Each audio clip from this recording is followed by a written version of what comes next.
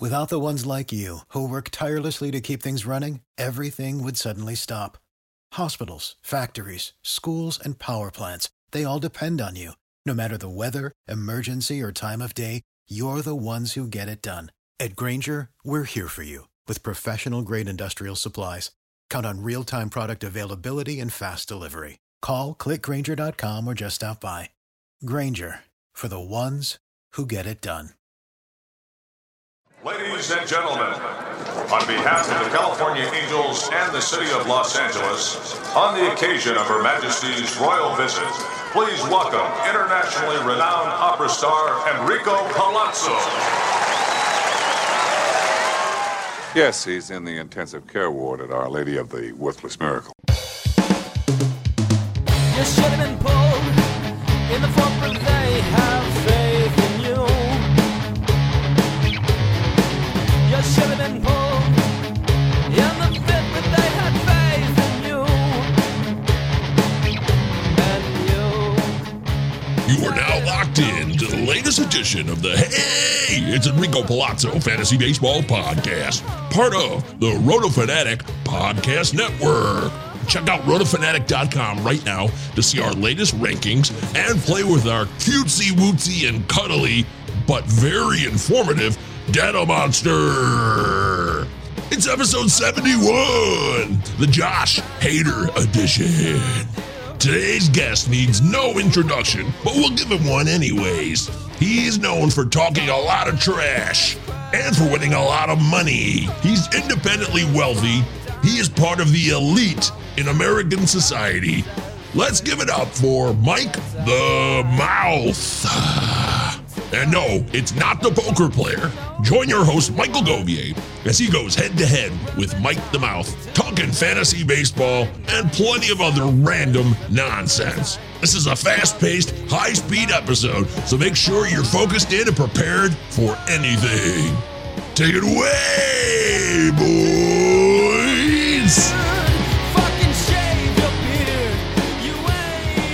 You are now tuned in to the Hey, it's Enrico Palazzo Fantasy Baseball Podcast. This is one of the finest baseball podcasts in all the land. We are really excited tonight. We got a big-ass guest, somebody who is known across the land for his analytical understanding of fantasy baseball. But more than that, he's also somebody that is well-respected. He's won tons of money. He's won leagues galore. He's been all over the map. I mean, it's hard to be really surprised with what this guy has not done, what he has not seen, what he has not experienced. There are not many people like this guy. I'm going to give it up for this man who deserves all the credit in the world. He's known as the godfather of the NFBC. Ladies and gentlemen, let's give it up for the man of the hour, Mr. Mike the Mouth. What's up, Mike? Very good, man. You got the intro down, man. You nailed it. You stuck the intro, man. Which is Yeah. You know? I could have done it better. I'm not happy with it. Let's try. We have to have some more flames and more other crazy stuff like that and effects next time. But I always say there should be definitely more guys in the NFBC trying to emulate me like you, which is awesome. So I think the more people that are out there doing what you're trying to do is a great thing, man. So everybody loves your energy. I love your stuff. I wanted to get on here. You know, I'm doing my big podcast tour and show tour, which is going to go on tomorrow night. And I have another show, and I had to work in, man. I mean, I had to get you on here to get on here and just go at it, man. Today, it's going to be a lot of fun.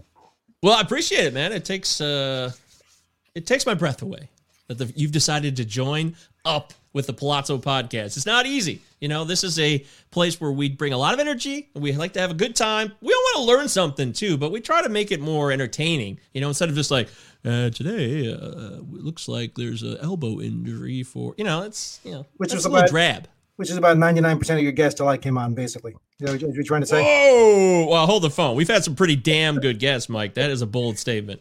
Even Derek Van Riper was on this show. So you're saying you're better than Derek Van Riper? There was at least 3 guests that you had on there that maybe.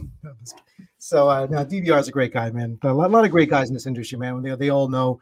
You know, they can take the ball busting. You can't take it too seriously, man. This is a game. It's supposed to be fun, man. This is what it's a game. So you're supposed to be enjoying this. You know, I've always wanted to make it be a fun thing. I love the social element of it and meeting guys from all over the country, man. I know so many people, got to know so many people over the years doing this 15 years now at High Stakes. And you know what?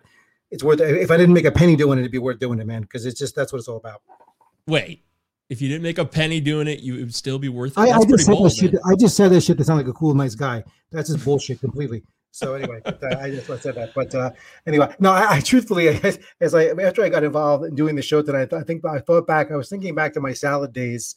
You know, when I was hanging out with the guys from National Lampoon, and I'm doing my work at MTV back in the infancy of MTV, and I'm going, how the hell did I get? This is what it's come to. I've come down to doing the Enrico Palazzo podcast. Does anybody know who even Enrico Palazzo is? Did you have to explain to people who the hell Enrico Palazzo is? Because people don't understand movie references.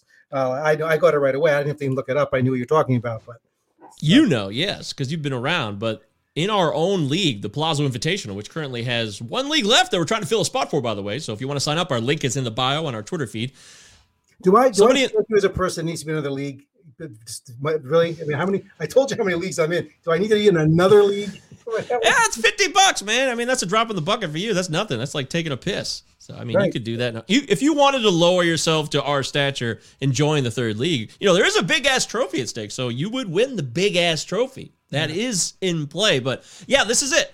I think this is my guy right here, Zach Nelson. He had no idea who Enrico Palazzo was, and it was him. What's up, Zach? Good to see you out there, my friend. He's in the league, and we're drafting right now. And he's like, who the hell's Enrico Palazzo? And I had to explain to him that it's from The Naked Gun, a classic. I told him he's got to go watch it because it is a funny movie, isn't it?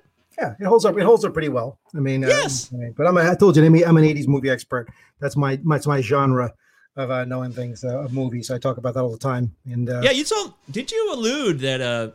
Maybe we'll talk about this later. A Bill and Ted story that you might share with us. Because that's an '80s classic. I mean, dude, I have a true life Bill and Ted story because I tell people all the time I have multiple adventures that if I told people, they would never believe that this stuff is true, and it's all true. And I call it real life insanity, the amazing true life adventures of me and my old roommate in college. We did a lot of crazy shit back in the day.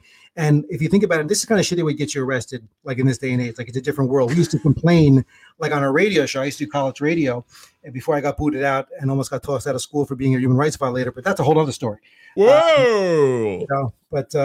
Anyway, I used to talk about that stuff, and we thought that was a police state back then. Now, little did we know, what do we become now that we're in now? And this is before podcasting. You had to get on the radio to actually do things, and work your way on there.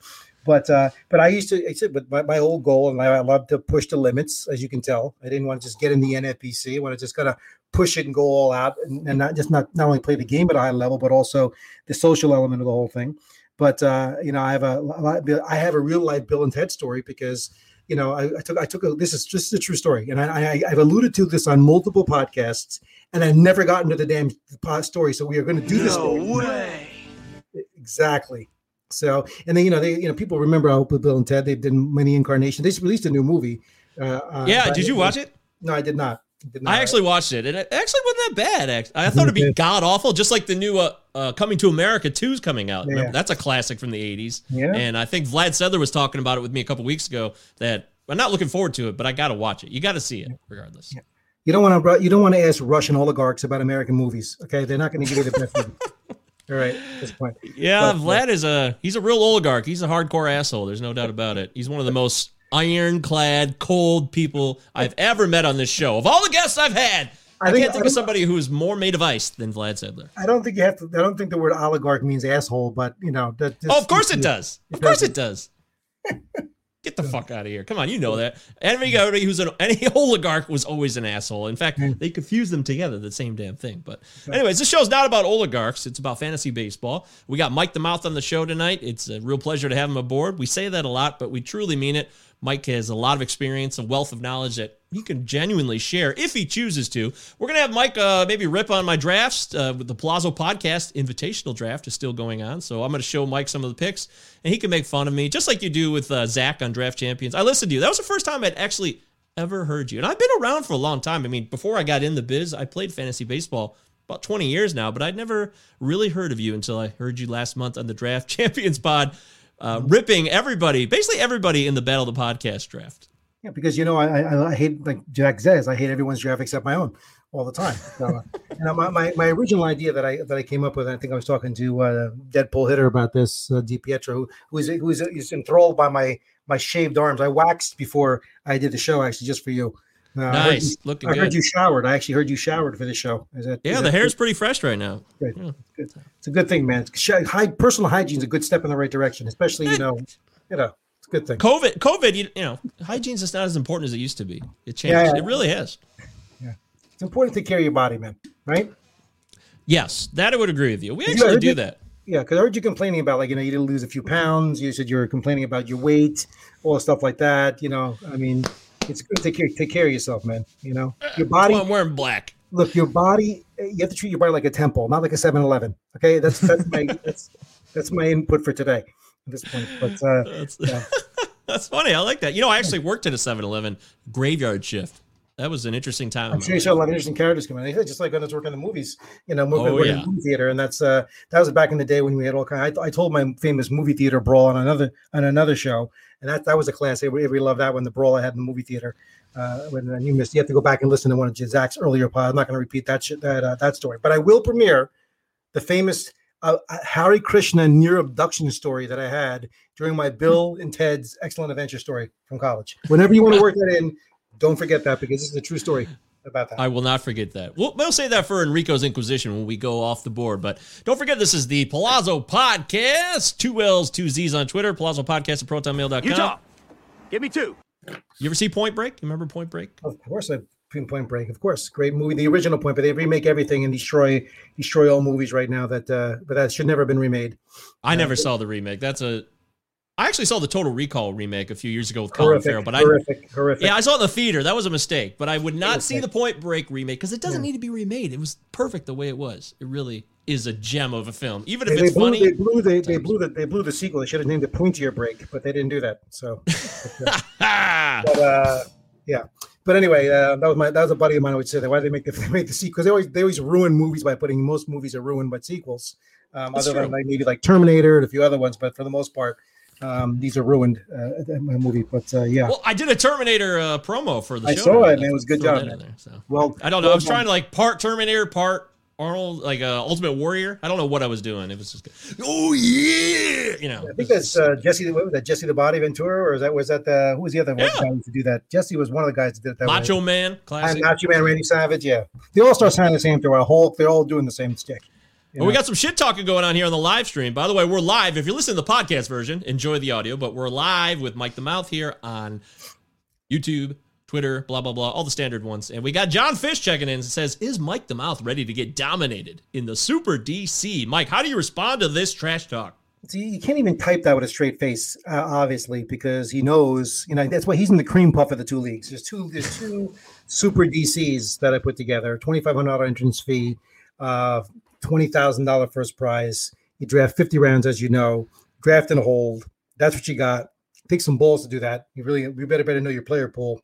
But that thing filled in less than 24 hours. The first one I put together, like who the hell was going to I saw that. But it 24. I didn't make one phone call, ask one person to me, and they all wanted to jump on board. I stamp my name on something, Enrico, and they're right on it. See, it's amazing, right? I just say it's a branding thing, right? So that was that, and then of course we had all these people like you had Casey Cha in there, and you have just the legend. I've heard the legend of this guy. This guy's like the ultimate, right? Yeah, great. And there's so many great guys in this league, and there's top players. And then if people asked me they couldn't get in, so I started another one, and it's still. And if you look at that competition, it's still pretty amazing that are in that. And Fish is in the second one because he would never hang in the first one because he knows it was a complete donation on his part. So I already know his players. When you draft for these guys long enough, you know who they're going to pick before they're going to pick. It's kind of like watching a Ray Flowers draft when he does an expert draft. It's like you can call his picks before he makes them because he makes the same shitty picks every year in every draft he's in.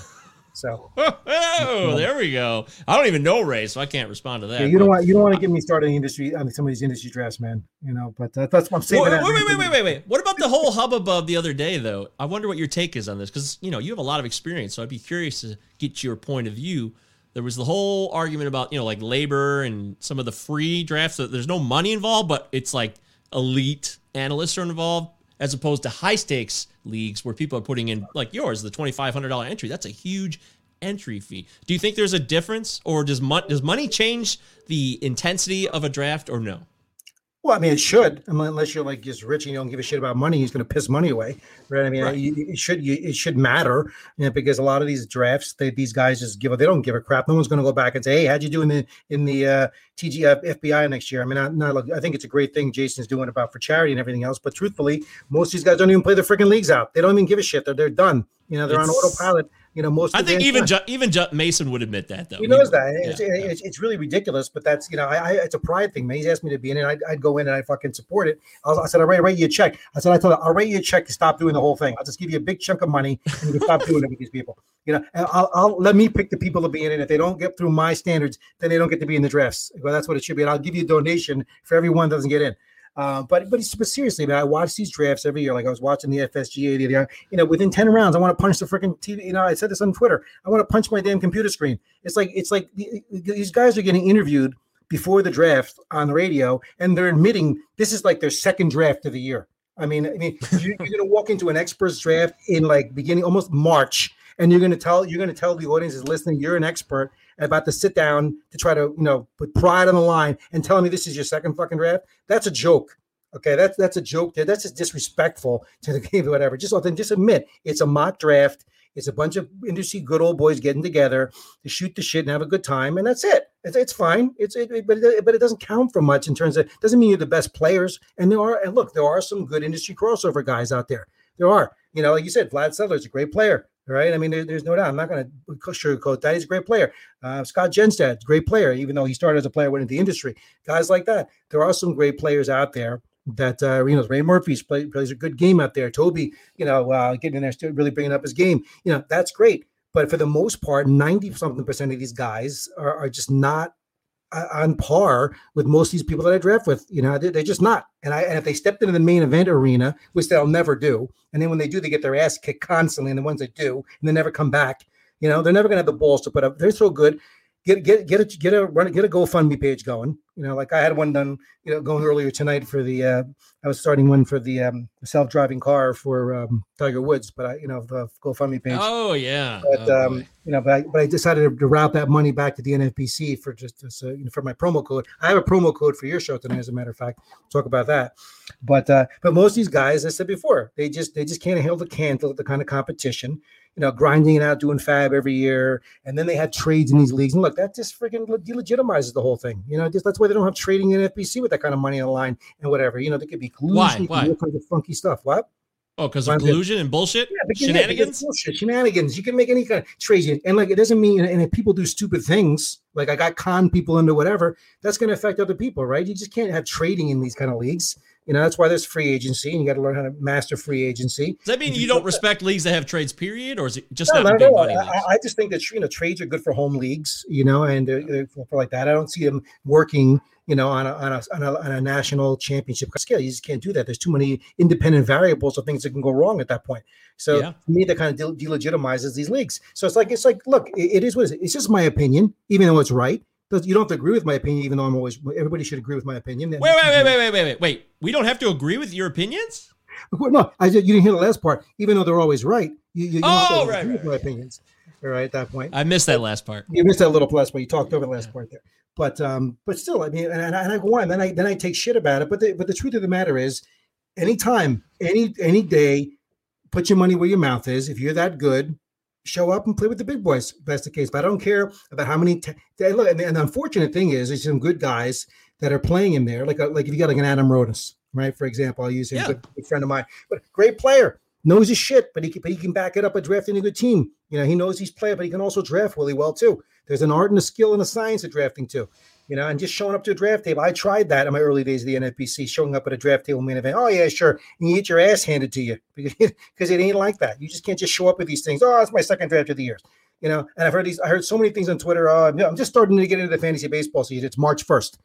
My fantasy baseball season started, analysts. My fantasy baseball season started the day after the fucking World Series. Okay. That's when my fantasy baseball season starts, and it goes the entire year. I've done over 20 drafts already, 50 round drafts. This year so far. I mean, God knows how many high stakes leagues this year. I mean, this is like an obsession, and I'm into it. And you're not going to be at that level. I'm sorry. If you do, and if you're doing multiple sports, that's another thing tough to do. If you're trying to do football, basketball, and all this, and then do baseball, Baseball's a tough sport. It requires a ton of attention, right? Yes. It just does. I mean, I always say baseball is like grad school and football is like grade school. And it's really what it is. It's a whole different world, and you just can't just show up and try to be good at baseball. And that's why I like the complexity of it, because, being the borderline super genius that I am, it's good for my high IQ at this point to do that. So anyway. Yeah, but where the hell's your forecaster? Ryan Bloomfield's calling you out right now. Ryan, shout out. Love Ryan. I already told him I took the pages out for the bathroom use, but here, where's my four? Here it is. There's a little shot. There's his forecaster right there. There it is. Right there it is. Okay. Proof is in the pudding. Proof is in the pudding. There it is. All right. So you got a little shot of his little plug for his forecaster, and that's it right there. So even you got to respect Ron Chandler, right? Yeah. Look, dude, there are a lot of guys that do a lot of great work. I don't claim to be a mathematician and an analyst. I want other guys to do that work for me. Yeah, you don't have like rankings or anything out, right? You don't post shit like that. I don't do shit like that. My a lot of it's like, I have my gut feelings about player, which I'm usually right about. What? Gut feelings are not allowed. That is over, dude. That's so 1995, man. It's too over. That's too old school, right? At that point. But and there's a lot that goes into drafting a great fantasy team. It's not just all picking the right players. There's more to it, that right? And you can go with the best laid plans you can possibly have in a snake draft or these grades. You can go to shit real quick at this point. So it doesn't really matter how good an analyst they are and how well you know their numbers and the sabermetrics. It's good to have that in your back pocket. So I will read about that stuff and I want to know about it and I store it away. But I'm not making decisions solely on that. I'm trying to craft teams and do that. I'm not going to do that. And especially when it comes to drafts, because it's not like an auction. When you go to an auction, I don't do auctions, but auctions it's a lot different perspective going to auctions, and when you can get who you want to get. When you go on at the table, it's a different story. Drafts to me are a lot harder because you have to go with the draft, and that's what the draft gives you, and so you have to have multiple different plans and be able to zig and zag, and it's a whole different ballgame. And knowing the room and all that stuff. So I just think that, as I said before, that's the whole thing I have about. Doesn't mean there aren't some good players that are mixed in. Unfortunately, among the analysts, the problem is you'd never know it because most of them just don't jump in the pool with the big boys. They don't. So that's how it goes. So and I've earned the right to say that as the godfather of the NFPC, doing it long enough period of time. So do you have that on like a plaque or something anywhere? I should get one made up though. I really should get a plaque. Yeah, you really should. I think when I have my NFPC Hall of Fame induction ceremony in a few years, there'll be a plaque when I get there. So I'm working toward the induction ceremony. When I just got to win the overall title. Because I always said if I win the main event overall title, it's coming, that I'll be insufferable to live with. That'll be the best thing that could ever possibly happen. Best public relations thing that could ever happen to the NFPC. When I win the main event. So you've never won the overall main event, though. Many people haven't. Come on, Mike. What the hell? What are you waiting for? There's only a few. And we all can't be the great Lindy Hinkleman. I must give him a plug on every damn show. About who won it twice in its history. So you can't all be a him. What are the odds on that, man? That is not an easy thing to do. What he also did is he also won the RotoWire Online Championship at the double win in the same year of the overall. Overall? Yeah, wow. So he did them both in the same year, so you got a nice $75,000 kicker for winning both of them in the same league, same fucking year. Wow, that is intense. You should have a pig sound effect. You need a pig sound effect because he's a pig farmer, ex-pig farmer, so you should have the winks going for him too.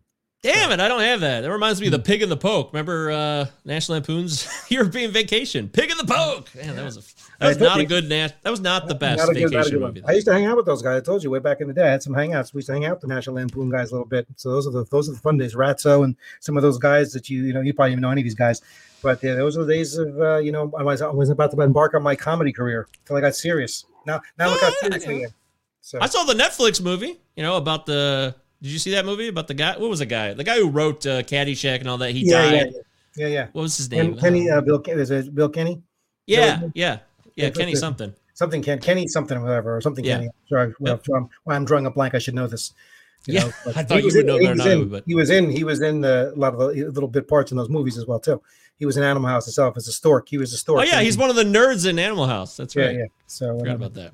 Movies they don't make like that. Unless my movie gets made, that won't be a better movie. But when my movie gets made, that'll be the next thing. By the way, his name was Doug Kenny. Doug Kenny. There you go. Yep. Shout out, Doug. He died in 1980 in Hawaii. So at least he went out in a beautiful paradise. Yeah, well, the whole story is the mystery around his death that he actually went off a cliff in Hawaii. It wasn't like he died peacefully in his sleep in Hawaii. I was trying to be nice, Mike. You don't have to be a dick about it. Me not be a dick about something? I mean, come on, man. So. Have you ever said something nice about someone else in your life? I just said some nice things about people on this show, didn't I? A few minutes ago. Fucking with you. I'm fucking with you. I'm fucking around. All right, we gotta move. Hey, we gotta move the show forward. We're 20 minutes in. We haven't even talked about anything. Jesus Christ, this is amazing. Go ahead.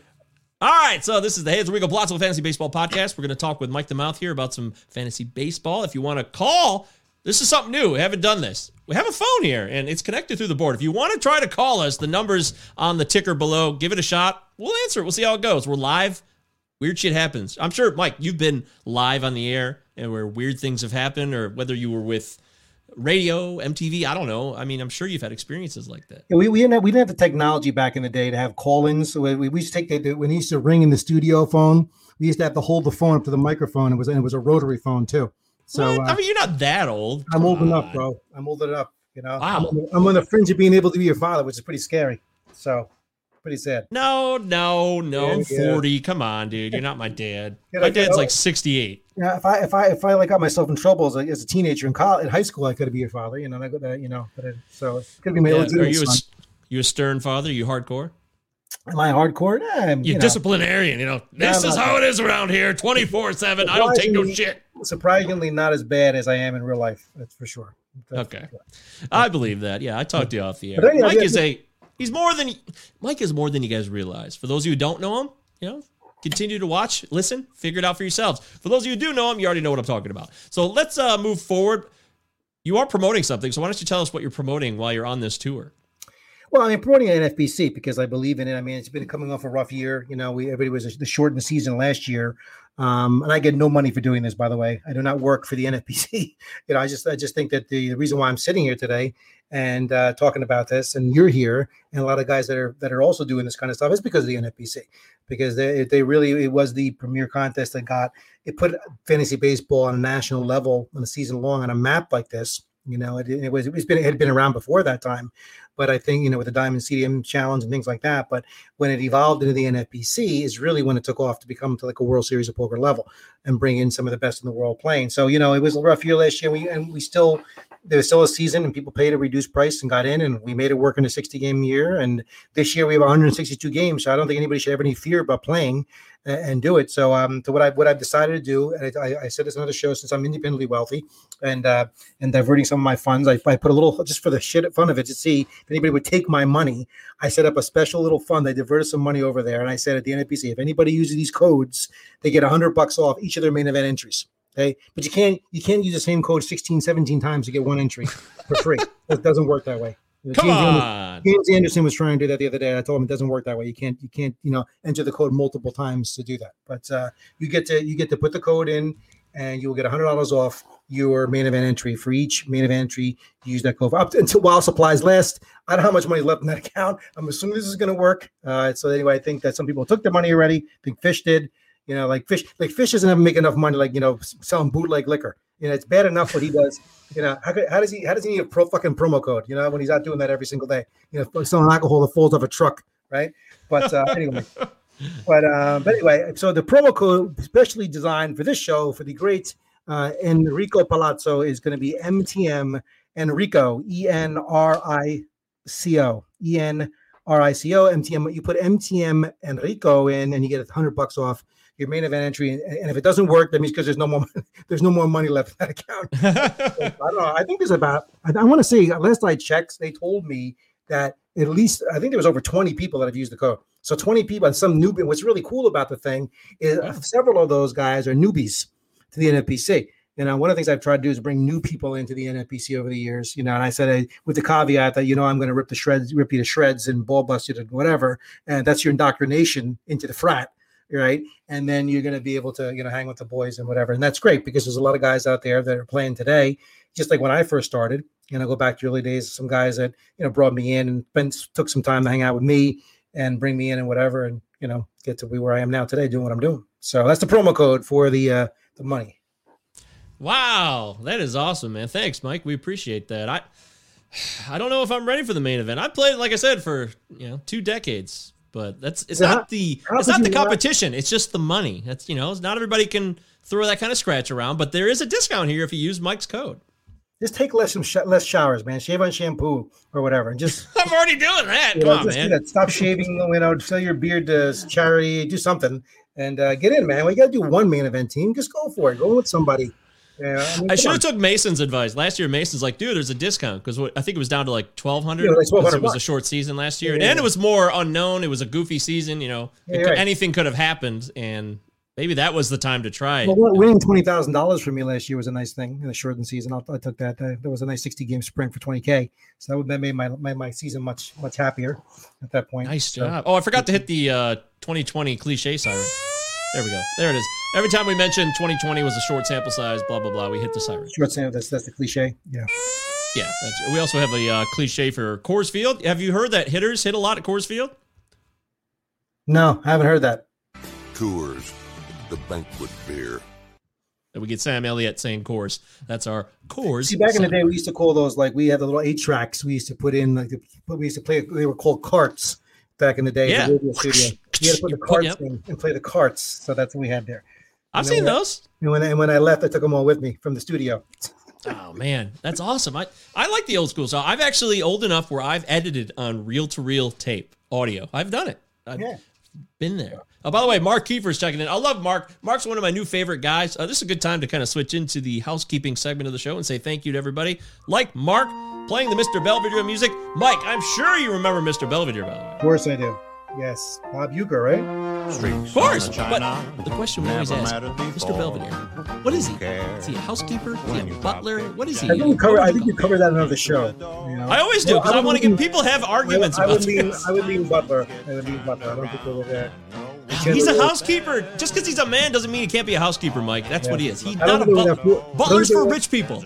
I don't think they were that forward thinking. That was the whole joke of having a butler in a rich household. That was the whole joke, right? Yeah, I think you're right about that. Right, so. Yeah, so shout out to all the people who've been making the show a success recently. We've had a lot of positive support, including Mike coming on the show himself. This is a cool moments. Every day is a new experience, and people say, well, you just blah, blah, blah, you're full of shit. I'm genuine. I actually really do appreciate the opportunities because I've been down. I've seen hard times. So these good times right now, I take them with a lot of pleasure and gratitude. Fish says, think we can hear the Lisa Ann story again. Maybe we can hear that one later. I don't know. When we get to that other part of the show, we'll have to see what story we have to talk about. New drinking game.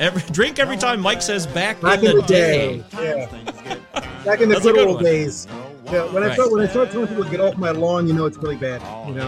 Yeah, it'll be like get off my pod.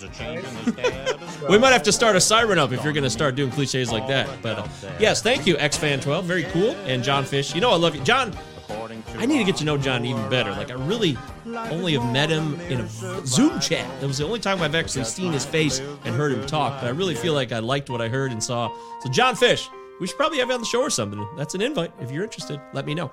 That's it. All right, so just want to say thank you, everybody who's been supporting the show. Has been a tremendous amount of action. Thank you, everybody. Real quick, too. Is this music going to play the entire show in the background? Yes, for the rest of your life, you're going to hear the Mr. Belvedere Show music and theme forever. You're screwed.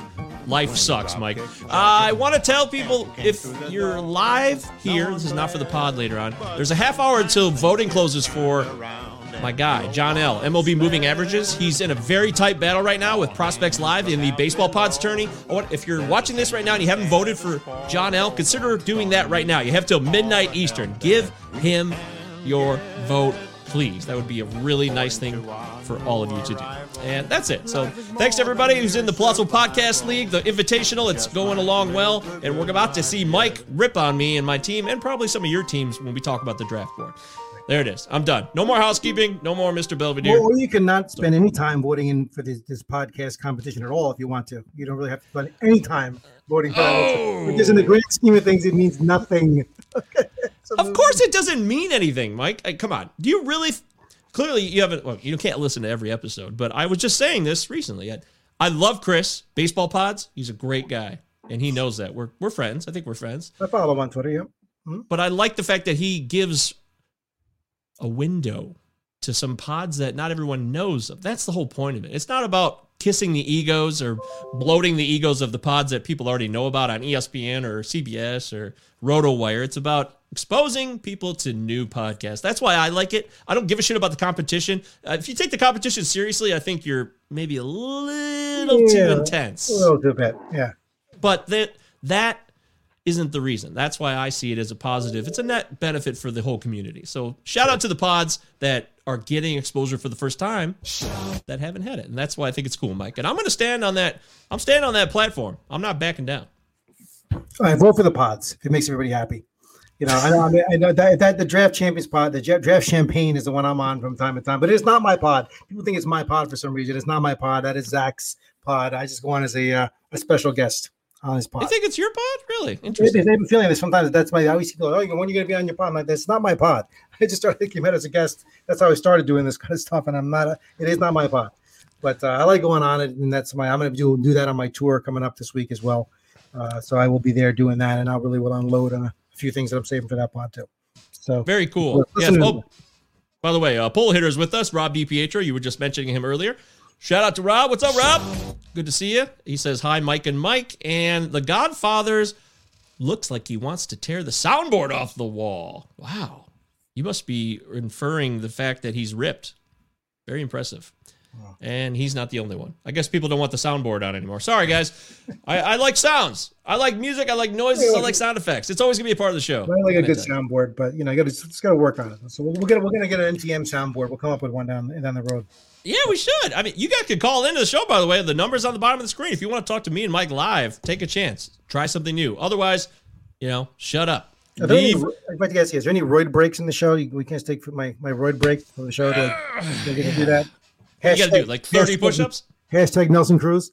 So, all right. Well, let's move forward with the show and get into our next segment. How long is this show exactly? I mean, is there like a limit? It's already way too long. Right. We're way behind already. We're clearly going to be cutting some things out because this is already gone. We're a half hour in, and have we covered any fantasy baseball? I don't. I kind of covered a little things, a few things. Go ahead. I've had a good time though. I'm enjoying the show, so I hope you guys are too. Don't forget Palazzo Podcast. Palazzo Podcast on Twitter. 2 L's, 2 Z's as always. Utah, give me 2. By the way, quick update on Cork stats. John L. moving averages with 20 minutes to go. He's got a slight lead on the Prospects live crew, 50.3 to 49.7. What a tight battle that is. If you haven't voted, vote for John. Yeah, see, if I wanted to go look at my phone, I could vote right now. I haven't voted in that one, and I might be the deciding vote. You could. I mean, you got till midnight. There's 20 minutes left. If you're listening to the podcast version, this is already old news, so just fast forward this part. All right, let's get into our leading off segment, and we're going to talk about some draft stuff.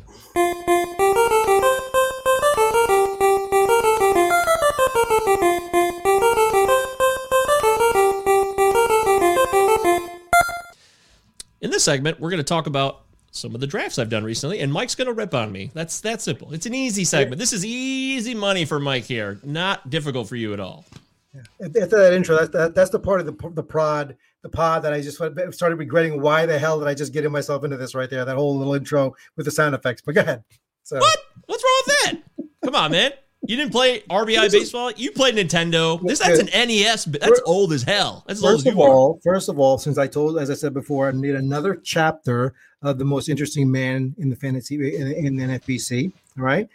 I am the owner of an original fantasy RBI baseball game that's in my basement, fully restored. As a matter of fact, the arcade version of the Namco Little Squad Guys RBI baseball. I have the original one in my basement, fully restored.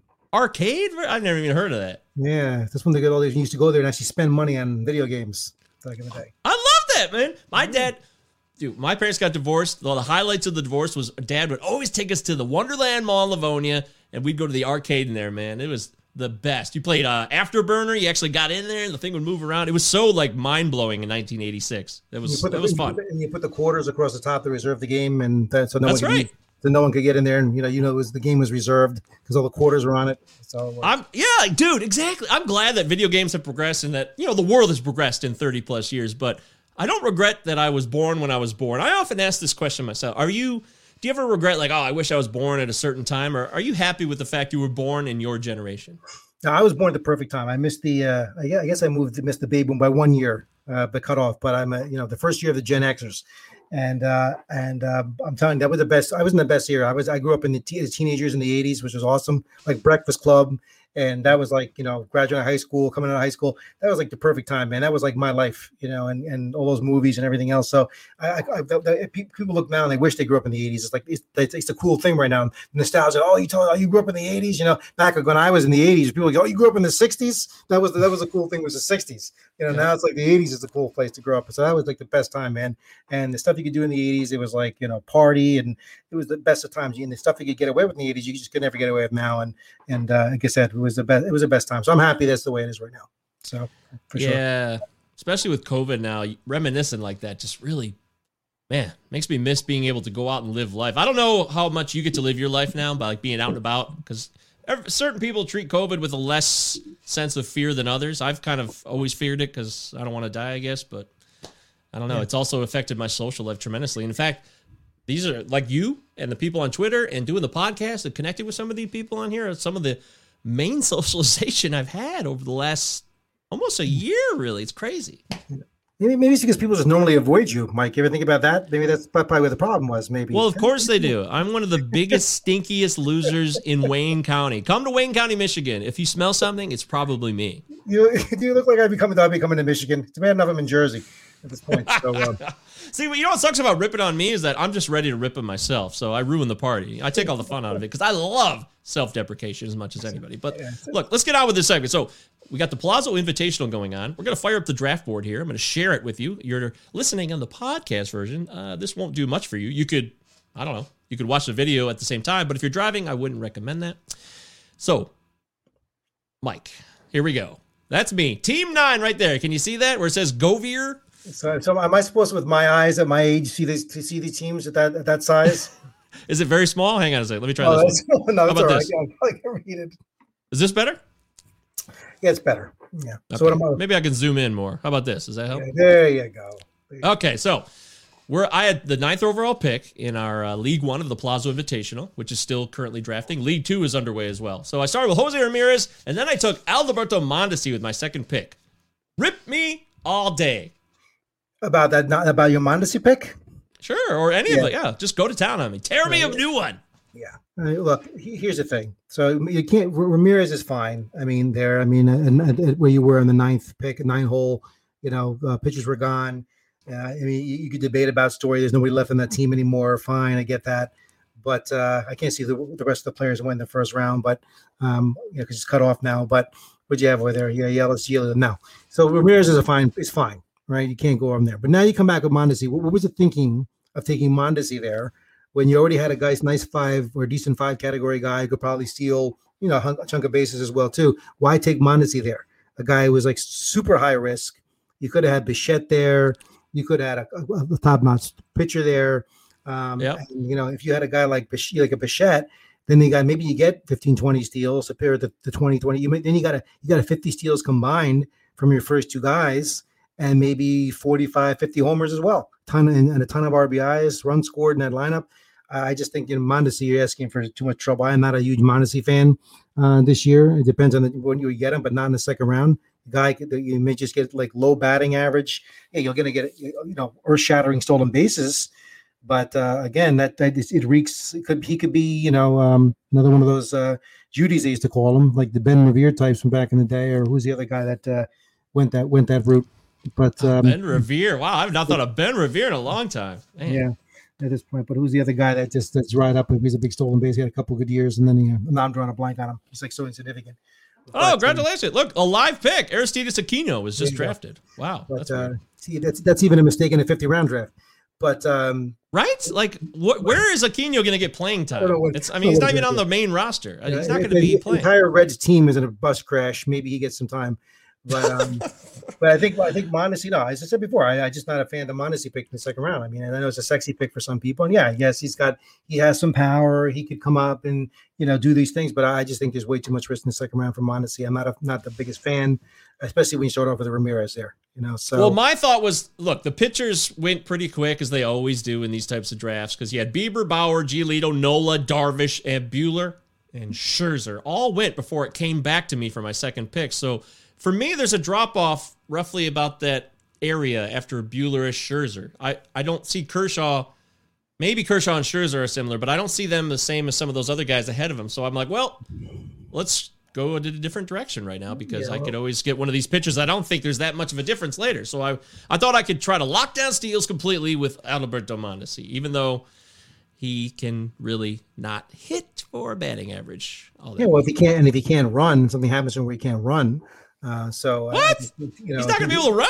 What happens if he, first of all, where he bats in the lineup, if he goes into prolonged slump, and what if he hurts him? What if he tweaks something? And he's not running, then that's then I'm screwed. One major category. At least he's not even contributing to a lot of other categories at that point, right? There's just too much that can go wrong there at that point. And your point on Scherzer, there are multiple pitchers that went on after him that I would have taken ahead of Scherzer as well this year too. So it's not like it's that much of a drop off after Scherzer. Scherzer should have probably gone.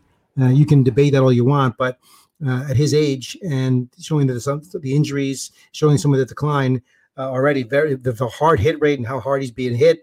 And I think he's a lot more hittable. And the strikeouts are there, but you want to get off the train before it goes completely off the tracks. So and not having the year that it does, a la Strasburg later on. So like you said, I took in round 5. I took Strasburg. Yeah, and he's another guy who, he's a boomer bust starter. If he's going to be your first starter, you probably want to get a starter there that's got more of a chance, to be solid, go through the whole year and be healthy. So that's why I took Hendricks right after him. I backed him up with Hendricks, who I think is as durable and reliable as they get. Right, exactly. You just won't get the strikeouts that was there, but he's got great ratios and whatever. But as I said, again, debatable. There's other pitchers that I see that I'm kind of after, but I'd rather have over Hendricks. But that's just me. But Strasburg, Hendricks. I wouldn't feel great about my pitching staff. Those are my two anchors. I'm not going to go feel I'm rock solid in pitching with my starters there. You can Roberts fine in the third, late third. Ozuna, batting average, great. Power, fantastic. If you want to go that route, then in the 4th round, I would have other picks. I might have went a Rosarena there. Really? You like a Rosarena this year? I've talked about a Rosarena on other shows, and it's an ongoing debate. I haven't listened to every show, just like you haven't listened to all my shows, Mike. I truthfully haven't listened to any of your shows. This will be the first one I'm actually listening to. I only listen to shows that I'm on. I think but that's that's no shot about you. It's just this. Why would you waste your time? Yeah, exactly. I only have so much time. I listen to the show that I'm on. Of course, you're an independently wealthy guy. You're very busy. Yeah, can't be bothered with that. Well, look, I do regret the Mondesi pick now because my build got stupid with 3 shortstops in the first 9 picks. That's dumb. I don't like it. I would have rather avoided Mondesi, gone with a pitcher like you just said, and still taken Swanson or Correa later, who I really like, and I would have been fine with that. I blew it. I made a mistake. I admit that freely. So I will accept my punishment. What is my punishment? What is your punishment? You're not going to do a main event, Jeff. You're not going to allow yourself. You're banned from the main event for this year because of that. The way you went with that team. It's a big chunk of change. I'd love to do a main event, like I said, but that money. We do have the promo code from Mike the Mouth. So what is it again? MTM Enrico. MTM Enrico. Yeah, $100 off. And there's always prostitution, man. You could always do that too, right? Hey, don't knock prostitution. That is a great way to make a living. I support sex workers all day. Well, I don't support them. Like I don't. Who was that guy? I have a girlfriend. So. What was that guy Garvin from the old Saturday Night Live guy? The male prostitute skit. Whatever there too. That's a classic. That was a classic. But now another name I'm drawing a blank on my age, but I should know on the reference. But look, it wasn't your best work. Obviously, you know that. And again, there's a lot of, and I didn't go through all your picks, but there's a lot of picks that fell apart. After that, I would not even pick a lot of those guys you took later on because that's where you could have made up some ground or later in your draft, but that wasn't the best. But again, those are what those. How much did you pay for that draft? $50? The Palazzo Invitational is a standard DC $50. Yeah, NFBC 50.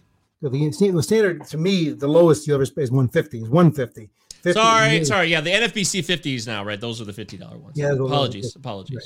But a shout out to Derek and the crew, NFBC. I want to thank those guys for making the Palazzo Invitational a thing. They didn't have to do that, but what you talked about earlier, Mike, with the promotion and the lack of promotion, I thought it would be a good exchange. Like, hey, I like to promote. I'll promote you guys, and I think it's worked out well.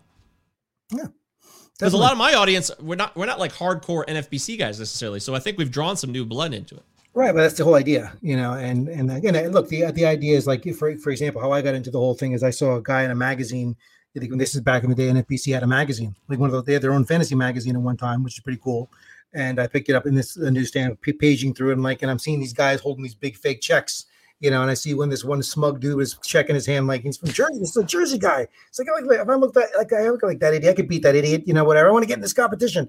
Anyway, now I ended up becoming best friends with the guy years later. Oh shit! Wow, that's cool. But the irony of the freaking thing is, I go to my first main event in New York. I sit down at the fucking table. Who's sitting 2 chairs away from me in the same draft? It was him in that draft. That year. Dude, that's funny. Wow. And he kicked my ass. He came in like 30, like 117 in that year, second in the league. It was a crazy score. And I come in like 7th or 8th, but it was just funny that ironically we ended up being in the same draft from Jersey guy. And but again, that's what got me into the thing, got me hooked, because it's like, somebody, it was like the promotion aspect of it and whatever. And that's the thing. Hopefully by me going out and doing this kind of stuff is going to draw more people in. So I want to beat that guy. I want to go in there and meet him, and I want to, go up. And that's what it's all about. So that's why you're going to find a way, male prostitution otherwise. Okay, use some of Fish's money that he finds or whatever from his alcohol trade. He's selling whiskey to whoever he sells it to out there, and get in it, do a main event, man. Come do it live, or at least do it online this year. You can do it online. I definitely want to go live. I want to be at one of the spots like Vegas. That would be so cool to do that, because Matty Davis talks it up so much, man. He makes me so excited when he starts talking main event Vegas in person. It sounds so cool. Yeah, man. There's nothing like Vegas, man. Dude, we're in a room full of people, and you're just the juice of being there. And it's all the whole thing being on that clock when everybody's watching you and you got a minute countdown, man. It's stressful. I've seen guys like fall apart, like especially the industry guys. I love when the industry guys get in and they start dipping it, and they can't hack it. That's what Vlad said. Yeah, he said it ain't no joke when that 1 minute clock's a ticking and everybody's right in your face. I want to catch up on some of the comments here. So BCJR Fantasy says, I drafted Strasburg with my number 1 last year in DCs with Mike the Mouth, and it did not work out very well. Do you remember that, Mike? I did. I don't know who the initials are, who this guy is, but probably if you drafted Strasburg, then I think that that was a disaster pick for last year, of course. So I had no Strasburg last year. I did not miss him at all. So I'm not a Strasburg guy. And he might come. I'm not usually either. I'm actually, the fact that he's been down more this year and people are kind of off of him, I kind of like to swoop in when players that have talent and can still push you up in the rankings get downgraded. So I like him. That's the only reason I like him now, but I know he's injury prone and I know the whole story. So, and coming off, surgery on a part of your body, like you don't want to have surgery like your wrist, the hand, the thing you throw the ball with, that kind of thing. Hey, he's throwing right now, spring training. Dude, here we go. Spring training hype. Dude, he's looked great. He looks great in spring training. Everybody's good in spring training, man. Everybody looks great. Best shape of their life in spring training. So yeah, we did. God, I'll just play a siren for that because it's so dumb.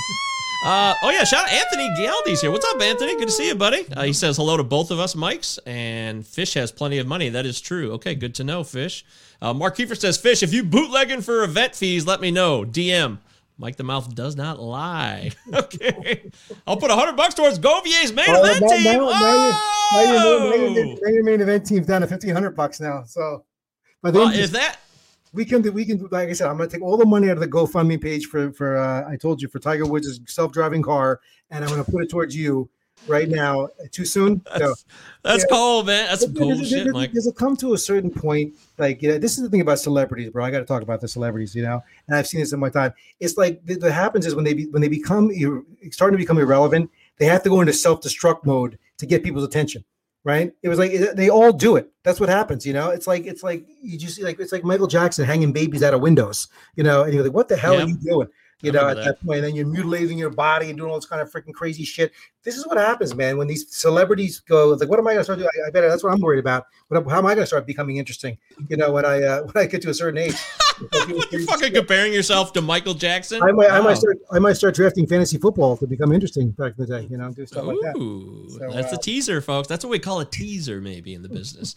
And Anthony's chiming in. If Govier comes to Vegas, I will donate a C-note. Wow. Now up to 300. There you go. Wow, guys! If some of this is legit, I will follow through. I'm not playing. I'll sign up tonight. You said you're afraid to leave your own house. They want you to come to Vegas and draft live. You said you don't want to go. You're gonna get an airplane and go to Vegas in the middle of this. You said right now. Can we do that? Can we do it in 2022? No. I think this is for this year, right? Look, are people going this year for sure? Because last year it got canceled, right? This year it's on, and there's going to be a party this year. I always put my big party out there on Friday night. I haven't put it up on the boards yet, but I'm working on getting it completed. and it's going to be the big MTM bash, social bash. We're having it outside. That tonight will be that night. It'll be in a 6,000 square feet open and grand patio, so people will be able to hang out outside. We'll drink, smoke cigars, open bar. There'll be food buffet. It's gonna be great. So people can all be outside. They can mask up if you want to, if you feel comfortable doing that. But no one's gonna be packed in on top of each other. I usually do it in the suite, but we'll be outside, and then they're gonna space things out in the draft rooms. It won't be as many people, but I think it's relatively still safe. And the prices are so cheap this year to go to Vegas. The rooms are ridiculously cheap. I bet. Yeah. Say all airfare right now. You can fly everywhere for a great deal. I don't argue that point. Yeah. I just missed my friend's wedding last weekend because of COVID. I didn't go because of it. Look, there's friend's wedding and then there's fantasy baseball and NPC. Like, there's priorities, man. Okay. Well, clearly, if I'm spending $1,500, something is more important than my friend's wedding. Obviously, that's a lot of money. But somebody's vaccinated. Let's fucking go! Congratulations, Anthony. Thumbs up, my friend.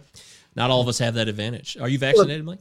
Are we going to open up that can of worms? Do you want me to start talking about that? And my other life of healthcare and discussing about healthcare and the.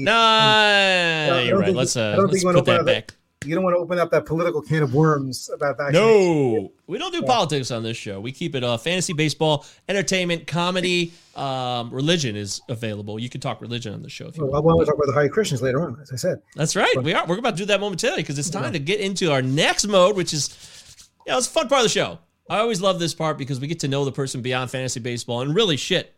On this episode, we've already been doing a lot of that anyways, but we call it Enrico's Inquisition. Are you ready for it, Mike? I'm ready, man.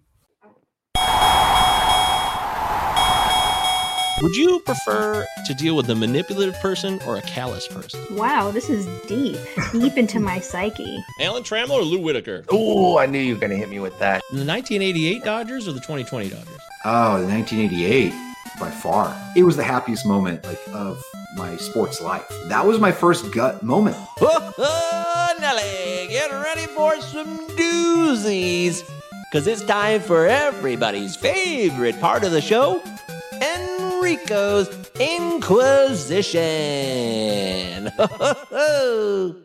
Okay, I'm already bored from those teasers right there. So I recognize the voices of most of those guys. If that's the most cutting edge crap that they can come up with, you better have better ones for me.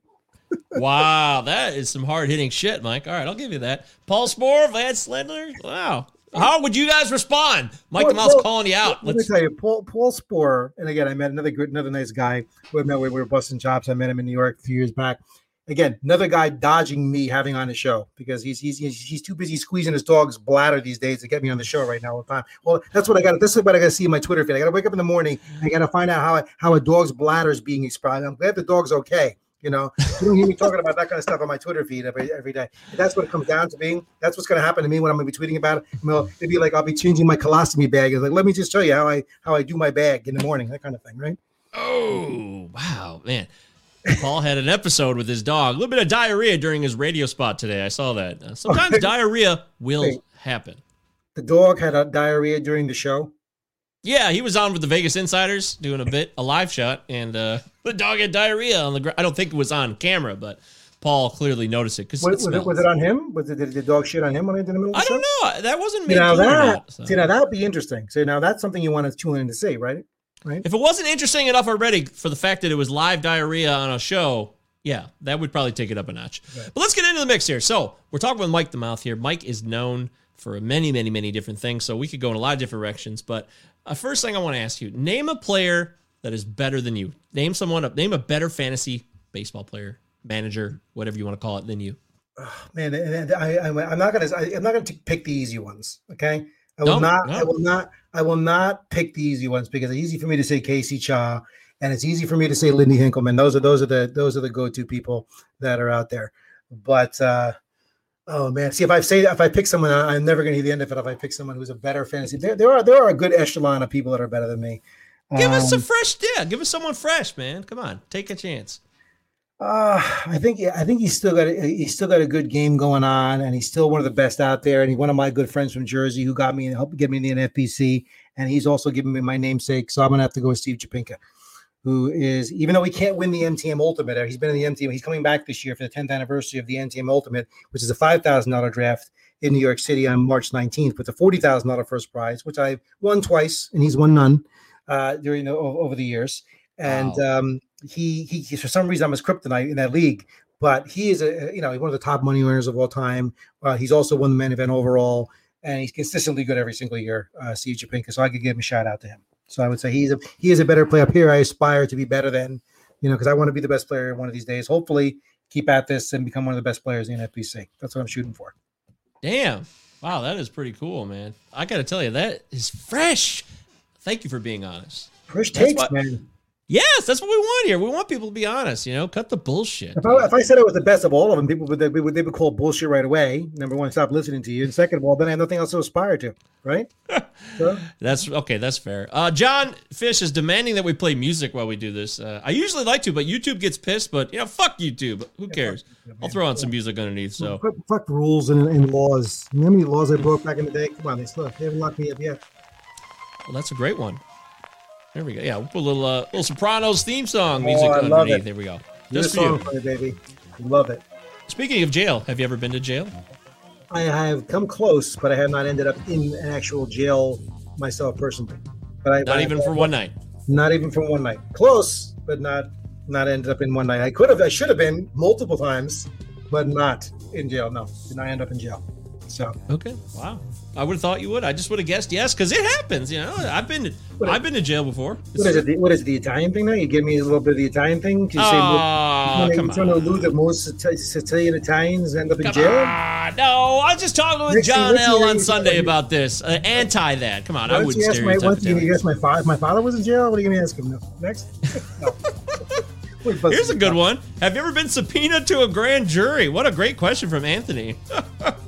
Have I ever been subpoenaed to a grand jury? I haven't. I don't know if I have. It sounds like I have a feeling that I was at something that had to do with a grand jury at one time, but I don't remember. It's been a while. So, that's a great question. The best thing, though, I did get summoned for jury duty many times in my younger days, and this is going back in the 80s. So I always dressed like a freaking gym rat hood. Like I wear the worst, just so they would they take one look at me and they say you're dismissed.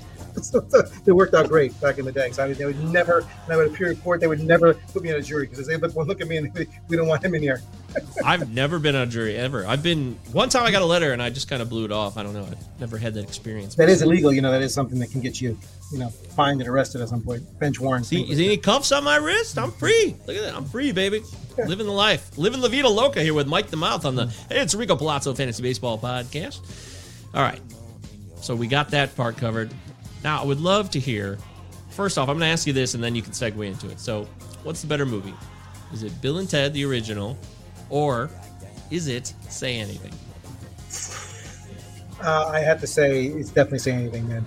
Lloyd, kickboxing sport of the future, Lloyd Dobler. I saw that movie. Yes. I saw that movie about 100 times back in the day. And as an overall film, or comedy, story, the whole thing. Ione Skye back in the day, man, that was it. And John Cusack, who turned into be a bit of a dick later in life, but still, he was.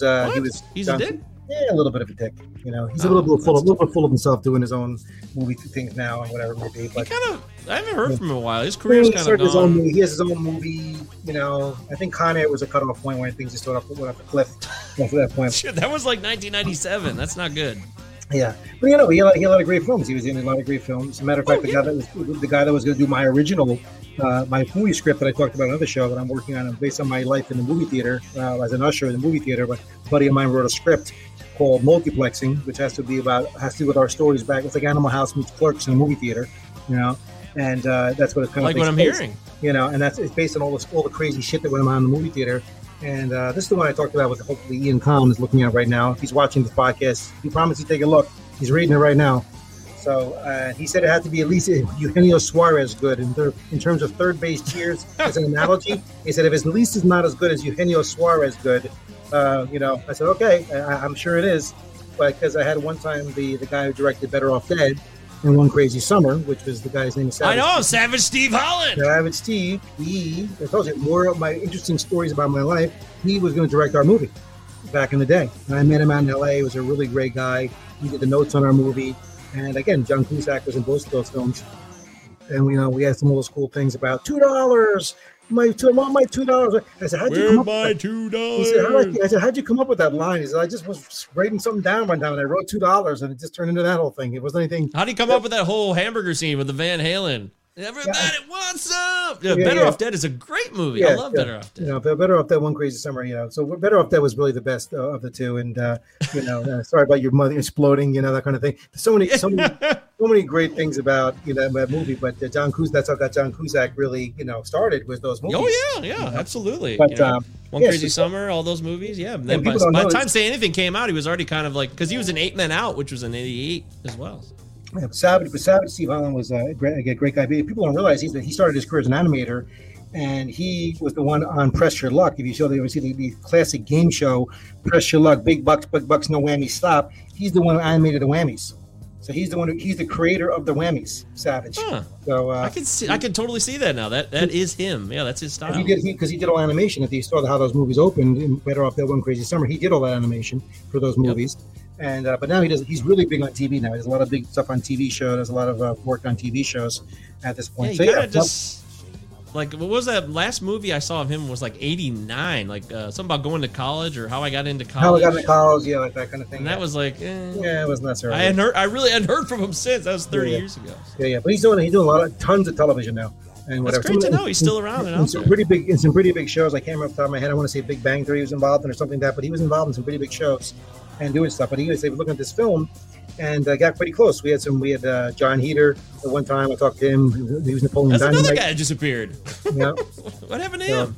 Yeah, he's out there, just not doing much. But he was looking at the film. We had a lot of good names, and so I'm trying to resurrect it right now. So hopefully this they'll get back and get done. So I don't know how we talked about the. But John Heder was hilarious. Napoleon Dynamite's legend. So I mean, he's already in the Hall of Fame. Yeah. So Say Anything was I would give that a long story short. That was a phenomenal way that was done. The whole thing with of course, the iconic holding the boombox at the end there. A really interesting story. It's a great book written about. You couldn't ignore me if you tried. If you ever want to get your hands on a good book about '80s movies, it's called You Couldn't Ignore Me If You Tried. You should read that book. It's really good stuff, and pop culture stuff about each of these movies. It's a good one. Say Anything. Excellent. Yeah. I'll check that out. I love. We do a movie podcast too called Cinema 9, where and our focus every week is, does it hold up? We really break down a movie for like an hour. We get into it. We get into every part of it, and then we decide at the end whether it holds up. And there's 3 of us on the show because we're old friends. And if you do 80s movies, I'll come as a guest thing on an 80s commentary. So because there's probably not an 80s movie worth watching that I haven't seen about 50 times. Because when you work in the theater, that's all you do is watch movies. That's the best job ever. You see the movies over and over and over again 100 times. So and of course having sticky shoes from all the soda and candy on the ground. And if it was only soda and candy, and we stopped there, that would be great. But there's plenty of things on movie theater floors you wouldn't know about back in the time. So that's back in the day. You want to hose those theaters down. We got to hose down those rooms, those theaters. Oh, come on, man! It's not like it's a peep show. Good Lord. Yeah. First time I saw Better Off Dead was on acid. That was quite an experience for me. I was a senior in high school. It was a very, very weird night, but a funny one, I will say. I don't recommend drug use, but it happens. I was a teenager. The thing was Better Off Dead, you might as well be on acid, right? Seeing that movie for the first time on acid was a mind blow because it's already a weird movie as it is, and it freaked me out. But I laughed. My friends were there to support me and get me through an intense moment for sure. Oh, here's a good one. Trading Places are coming to America, says Zach Nelson. Not even close. First of all, Zach, it is what do you say? Trading Places by far. Not even close, dude. By far, in a way, it's Trading Places. I mean that movie. It's not far and away though. Come on. Quotable to this day.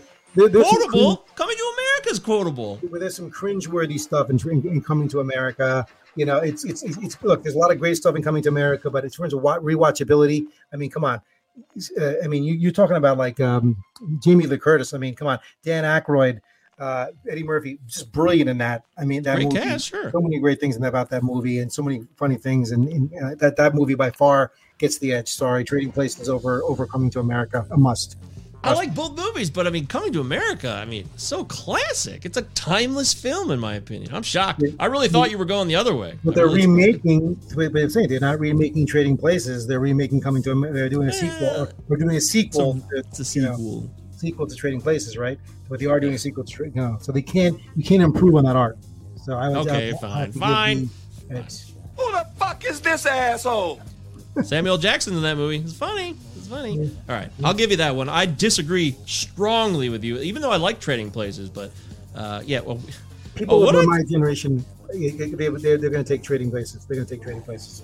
Zach absolutely agreed with you, by the way, on your comment. He also says Trading Places top 5 comedy all time. Wow, it's up there. It could be. It's up there. It's up there. It's been verified. Carlos Marcano agrees too. Come on. Look, when the Godfather knows what he's talking about, he knows what he's talking about. I told you that, right? Hold on, I know what I know, and what I know is what I know. Go ahead. Class is in session, Micah. That's it, How about this one? Godfather 1 or 2? Godfather 1 or 2. It's got to be Godfather 1, man. I'm sorry, Godfather 1 is the original classic. I have a whole that's it. That's work of art, masterpiece. Godfather is not a masterpiece. Godfather 1. So for sure. That's for me it. Right.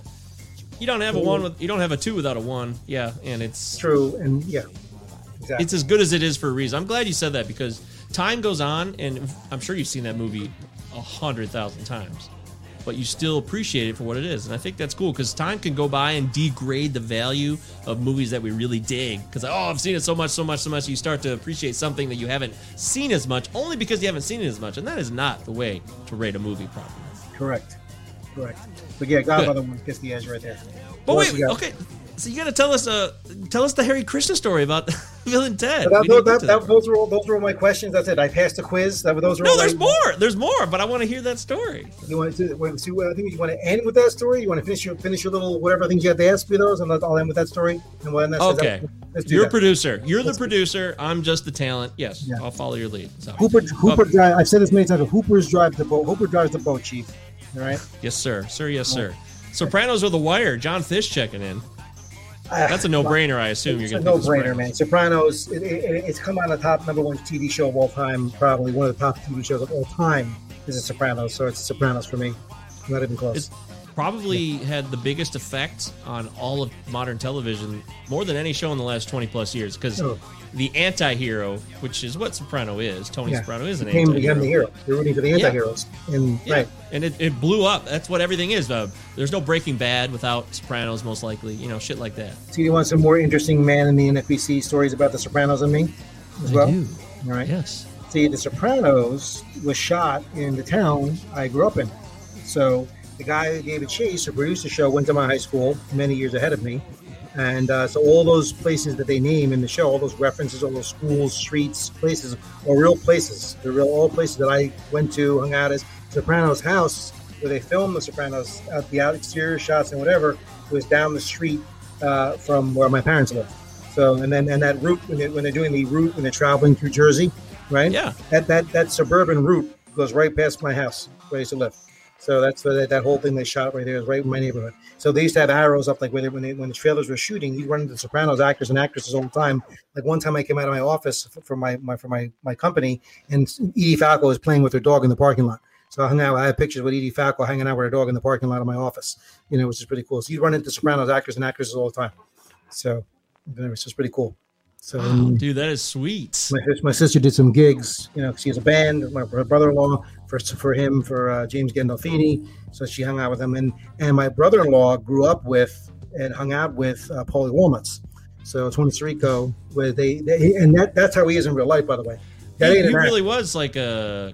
Wasn't he something like he was an ex-con or something? Yeah, I know he was an ex-con. But they all hung out, in the neighborhood in Brooklyn where they're all mob guys. They're all connected guys.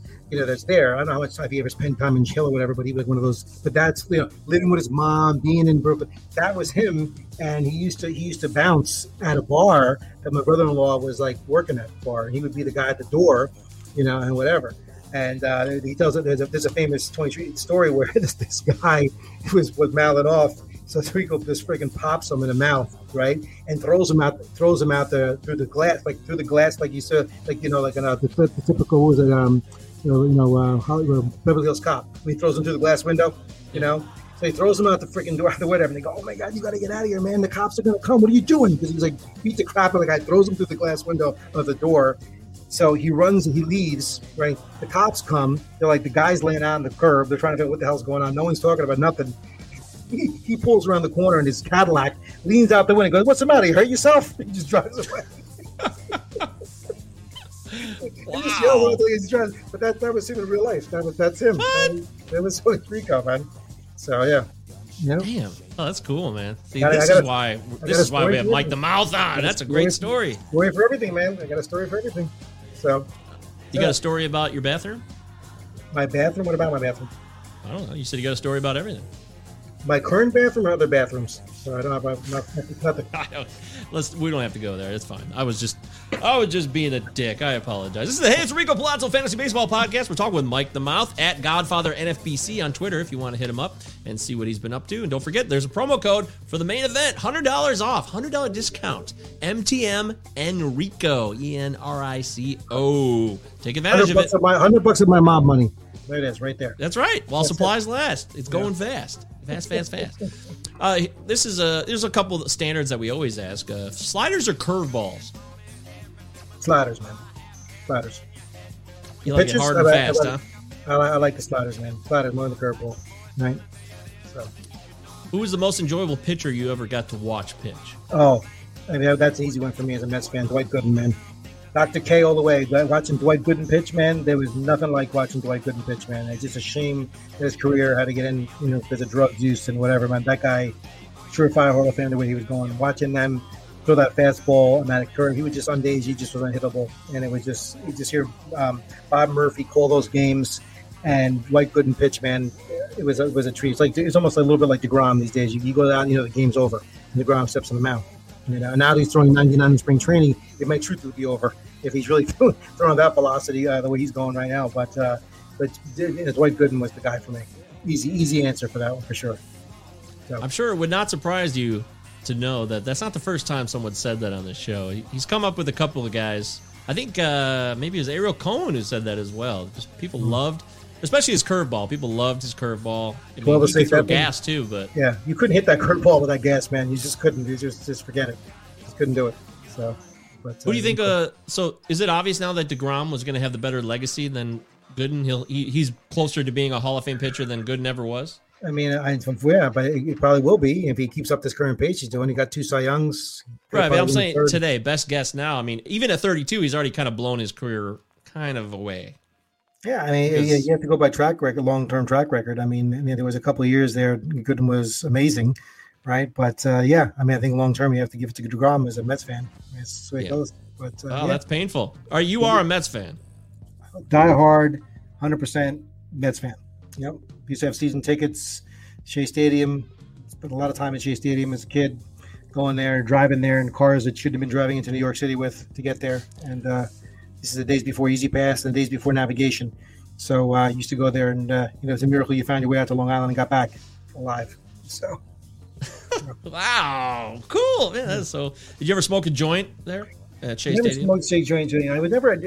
Ironically, I was never a drug guy ever. Until I never ever. I was always so off my rocker the way I was. I felt like it would just make me feel normal. So there was I have a famous story that I had a girlfriend at the time who really became my soon-to-be later ex-wife in life, but that I met in college, and she was the biggest druggie in the world of college. And I remember walking into her room one time, and there's a big bong there, and the room was like one cloud of smoke. So it's like you couldn't help but get a contact high when you walk in there. And I remember going to my buddy in college and walking out of there. I said, "Do you feel like normal? This is not a good feeling. I feel like normal now. It's like it almost calmed me down." And I was like, "I hate this feeling." I was much more happy without the drugs in my system. So I really didn't touch any drugs. This is a time when coke was running rampant. That was a drug of choice, and we got it everywhere in college, man. And I just had and the guys were doing all around. Even and ironically, even the roids, man. I went through the roid era and avoided that whole bullet too. I saw a lot of guys die and wreck their lives terribly from that stuff. Bad news shit. Yeah. So when I competed and did some bodybuilding contests, they were all natural tested shows, that I did back in the day. So so I'm proud to say I didn't have, those were all never had to take those drugs, which is why I joke about the roids all the time. People say that all the time, but no, this is all natural. So have you ever won any bodybuilding tournaments or whatever the hell you call them? I don't even know how you describe these things. Your contest. I mean, I did 3 bodybuilding competitions. I forget what year the first one was. The first year was, I think, 1995. I took 4th as a light heavyweight in there. I lost 27 pounds in 12 weeks for the first competition, dieting down for the competition. So that was a great pictures to show. I have some pictures around still somewhere for that, and that was a great car. And then I took a third later on and a first. I think I got the first, a third, a third, and a fourth. I think I took a first. They're always light heavyweights. So light heavy. So they put you in weight classes like that. Weight classes, yes. That's 198. Usually it's 198 and a quarter. You have to be under 198 and a quarter is the light heavyweight competition. So shredded to the bone. Shredded to the bone back in the day, but for those competitions, man, wishing for death because you couldn't eat any food and dying down. It was just crazy crap, man. It was crazy crap. That is the worst thing about it is like trying to get in front of several hundred people in a Speedo, and oil down and posing.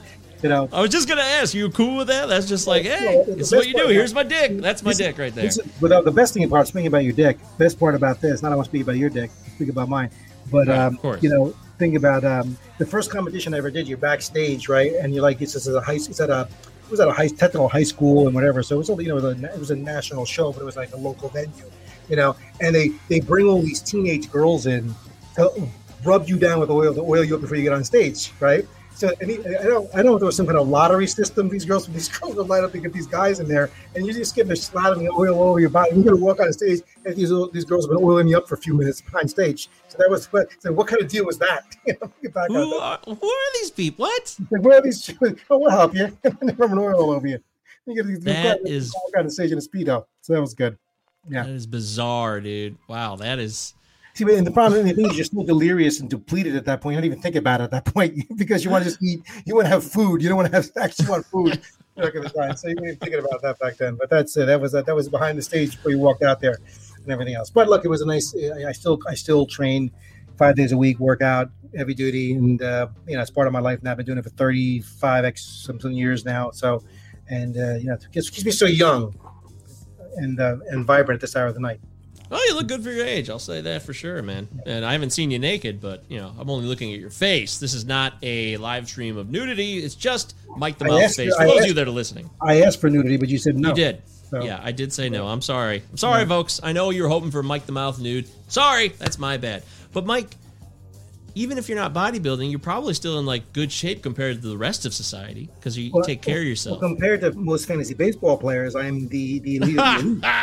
What they look like, So, yeah. Hey, I can do 40 push-ups. I'm hanging in there. I'm not totally dead, so. Right. But it's the food. Even if you're working out and taking care of yourself, if you don't eat right, it's all pointless, right? 80% of it's diet. 80% of it's diet. Yes. People this is a guy who knows. He's been in the trenches of it. I'm glad to hear you say that out loud. 80% of his diet is not what you do in the gym, it's what you do outside of the gym. And I still go there and I've changed my routine because I can't train like I used to anymore, to the same crazy stuff that I used to do in training. And I put some videos up on Twitter during COVID of me doing leg presses, 1,000-pound leg presses and crazy crap like that. 1,000 pounds? Yeah.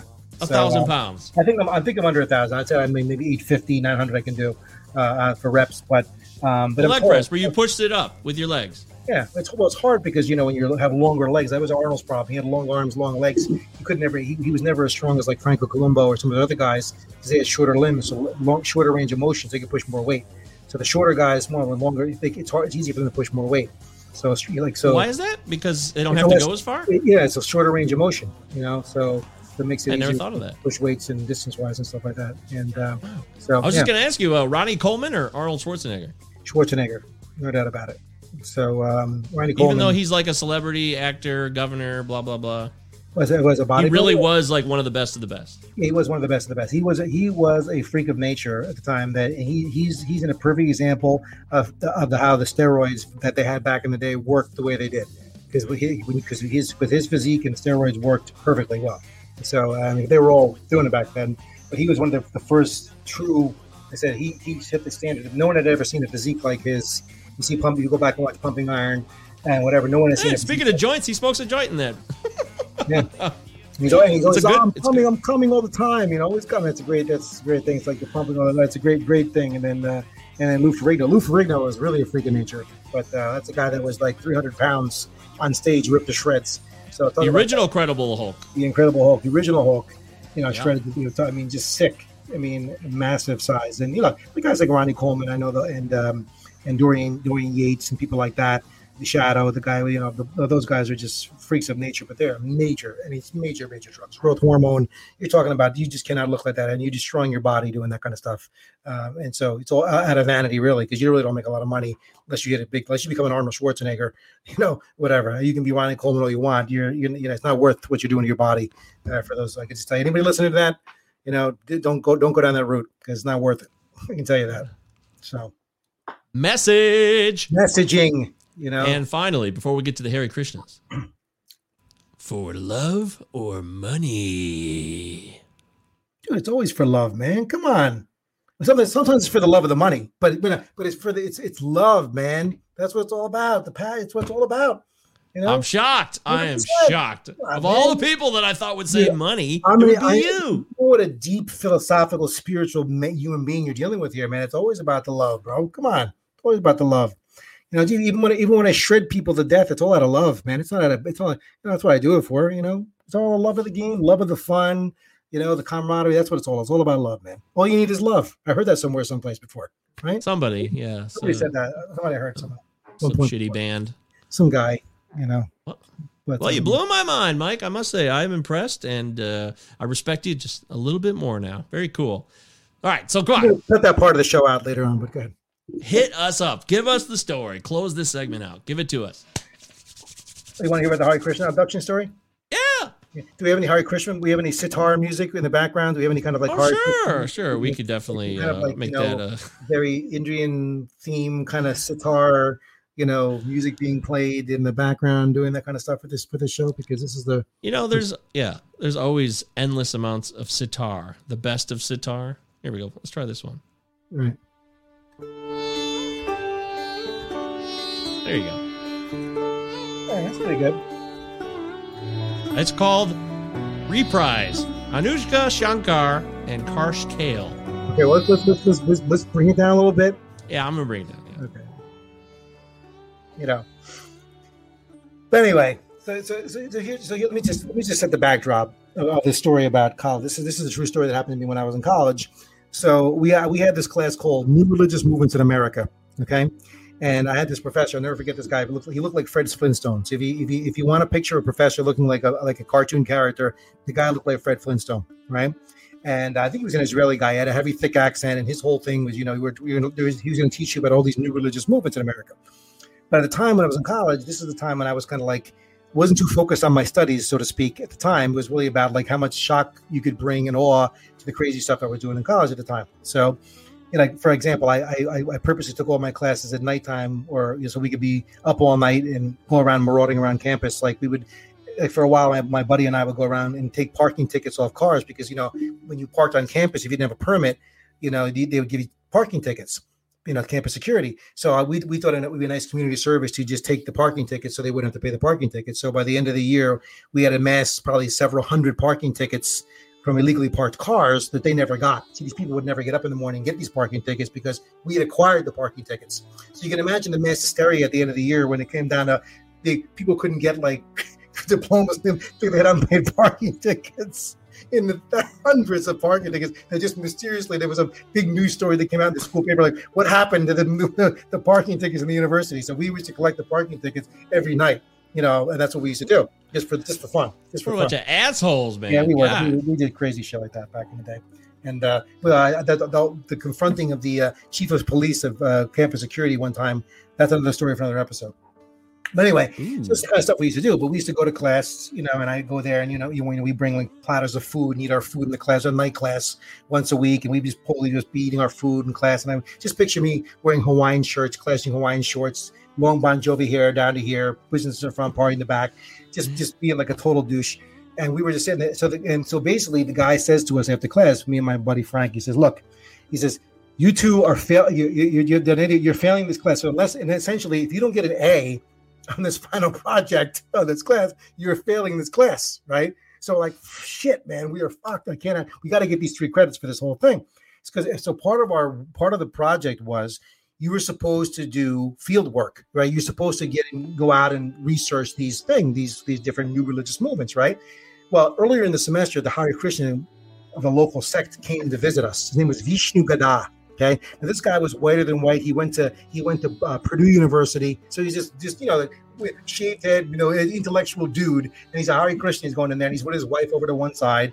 And what you learn about the Hare Krishnas is like, the women. We're peppering them all these questions. Is it really true the women don't have any rights? Oh no, the women they're treated whatever. And of course, she could never speak because he's lecturing to the class about because we had learned that you can't have sex unless you're going to have God conscious children, and there's all these weird man did not land in the moonwalk is a whole BS. There's all these different things. You can't be up at nighttime. You don't be in the dark. Nothing godly happens in the nighttime.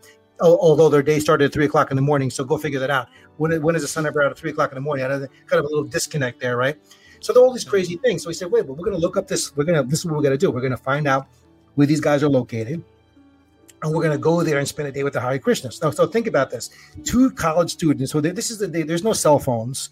There's no way of getting a hold of any. There's nothing. Okay. So we found the cult house basically that was in nearby the college, and we just decided in the middle. Okay, well, and they knew we were coming. We told them we were going to go. There, I'm dropping my light here. So we told them we're going to go, and we're going to be there. So we go. And we said to ourselves, we're never coming back, right? That's our feeling was we're never going to come back from this little excursion there. And we were already like exhausted because we hadn't slept at all. So there was no sleep, and we just stayed up all night because we had to be there at 3:00 in the morning. And I was up all night as it was anyway. So that's what we would stay up all night and do this. So we get there, we find the place, pull up, and we just built this dark, big, gigantic. It's a big, gigantic mansion where they're all hanging out, right? So we go to the front door, and we can see to the little glass panel. There's a little glass panel inside there. You can see them. Everybody was in there, and everybody jumping around. You hear the music playing, blasting at 3:00 in the morning. And we're like, okay, they don't. Nobody's coming out. They don't know we're here. So we're like banging on the door, and all of a sudden they just jolted up the door. We were like raiding the house. So they let these 2 students in, right? So immediately we're forced to go sit on the hardwood floor. So they put us in a big room, where the DJ guitar. I can't get this light to work. Anyway, so we're gonna have to go we're going with the night light over here. So we have to go where the deities are. They have these statues, and they're bathing in statues and doing this crazy crap.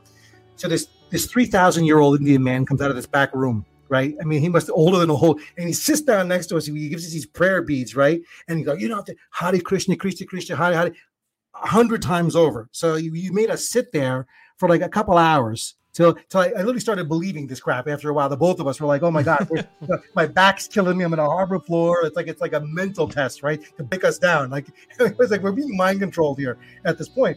And then it's like, okay, you come with me, you come in. So then we get separated. So I said, "This is all over. We're done. We're never whatever." So I get brought into one room, and I'm in the room where the Vishnu Gada is teaching vagrants Sanskrit. So basically, they take these people off the street, give them a meal, and then they're teaching them Sanskrit. So they're reading the scriptures, which they don't understand, right? Mike, what's your commentary on this whole thing? What the fuck you're saying, right? We're reading the whole thing, so we're supposed to give commentary. So that was a joke, And then they bring us around. I said, where are all the women? That we saw nowhere to be found. They were all locked up in the attic. So there was no women to be found anywhere in this building, whatsoever. And then we had to prepare food with them. So the long and short of the story is that we said, "Oh, you have to stay." I'm like, "No, we're not staying." So we somehow got out like in the daylight, after being there for several hours, But the amazing thing was, and there was other things that happened to us during that period of time. We had to do a presentation at the class. So picture us getting in and going in front of the class, these two jokers. And these students are they're like, "You did what?" They couldn't believe any of the shit that we were involved in, because we were why? immersed with the Hare Krishnas for a whole freaking day and telling them all the stuff that we did and everything. And we got an A. We both got an A in the class on the presentation, because it blew away. Like everybody was doing research in the library, and writing papers and shit like that. And we had a whole presentation of actually being in with the Hare Krishnas for that whole period of time. Right, you can't top that. Yeah, you can't top that. And it's like I said, it's a miracle to this day we ever came back, because the stuff that was going on in that house, the whole thing is two students is they were separating, and you're in the basement, you're all over the place. I'm like, we're never getting out of this place. But they ended up some pretty cool guys there. I said, you really believe half the shit some of these guys that are there, that were in there? But it was just really interesting to. They say they did? Yeah. But they was, Hare Krishna means Jesus Christ. It's all about the teaching when Jesus was in India and all this kind of crap. They go down this whole religious route of stuff like that. Such an 80s thing, man. Whatever happened to the Hare Krishnas? I never hear about him anymore. Seems like such a thing I only saw him in movies. They just got thrown in movies at airports. Airports, right. The classic scene in an airplane when the Hare Krishnas are attacking the airport, right? There's many movies where that happened. I don't know. It's dumb. That's No, weird.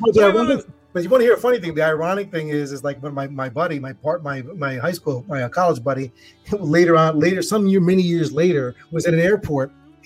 Christian was in the airport, and he started busting me. He goes, "Hey, do you know Vishnu Gadai?" He goes, "Vishnu." He knew who the guy was. Of course he did. Yeah, he's probably like the holiest of holies, man. He probably was this major dude, right? So that was someone had to pay for that mansion and shit too. Yeah, man. I think they may even still be there. It was just the most bizarre thing to do that in the middle of the night and go out there and like think you didn't even think about it. Like you would never send your kid, right? If you had a kid in this day and age, right? You tell them to go out and do that kind of stuff, and now you can't even go out on the street these days. You worry about it. You're going to send your kid, a young teenage kid, into the night to go hang out with a. You're not going to do that. So, but that's what we did, and that was the kind of stuff. So you talk about COVID.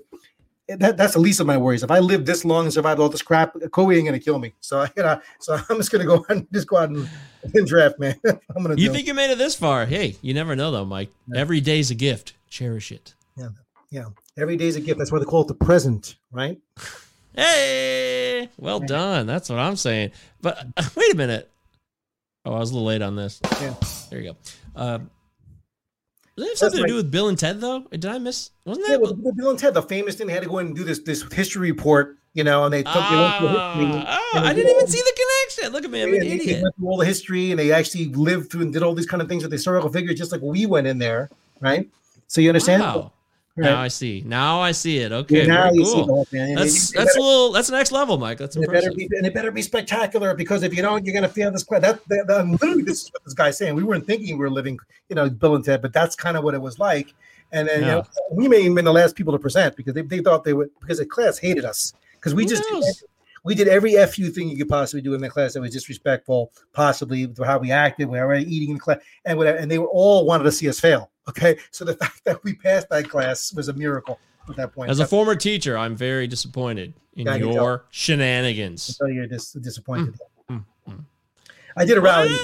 I did a rally in college and got serious and graduated with a decent grade point average by the time I got out of there. So that was good. Hey, well done, sir. Congratulations. Mike the Mouth has survived Enrico's Inquisition. Wow. Interesting stuff. There's so many stories you have. You could probably do your own podcast every week, every day, and tell many stories about your life. Have you ever thought about that? I actually did, and I had a podcast when podcasting was just started way back when it first started coming out. And my old buddy from college was one of the first original podcasters in the world. Matter of fact, the London Times did a story on him when podcasting first started. He was one of the original 40 podcasters in the world, and he's still a podcast to this day, doing a little eccentric kind of podcast that he does, and I make some guest appearances here. We did a resurrection of our podcast from college from back in the day.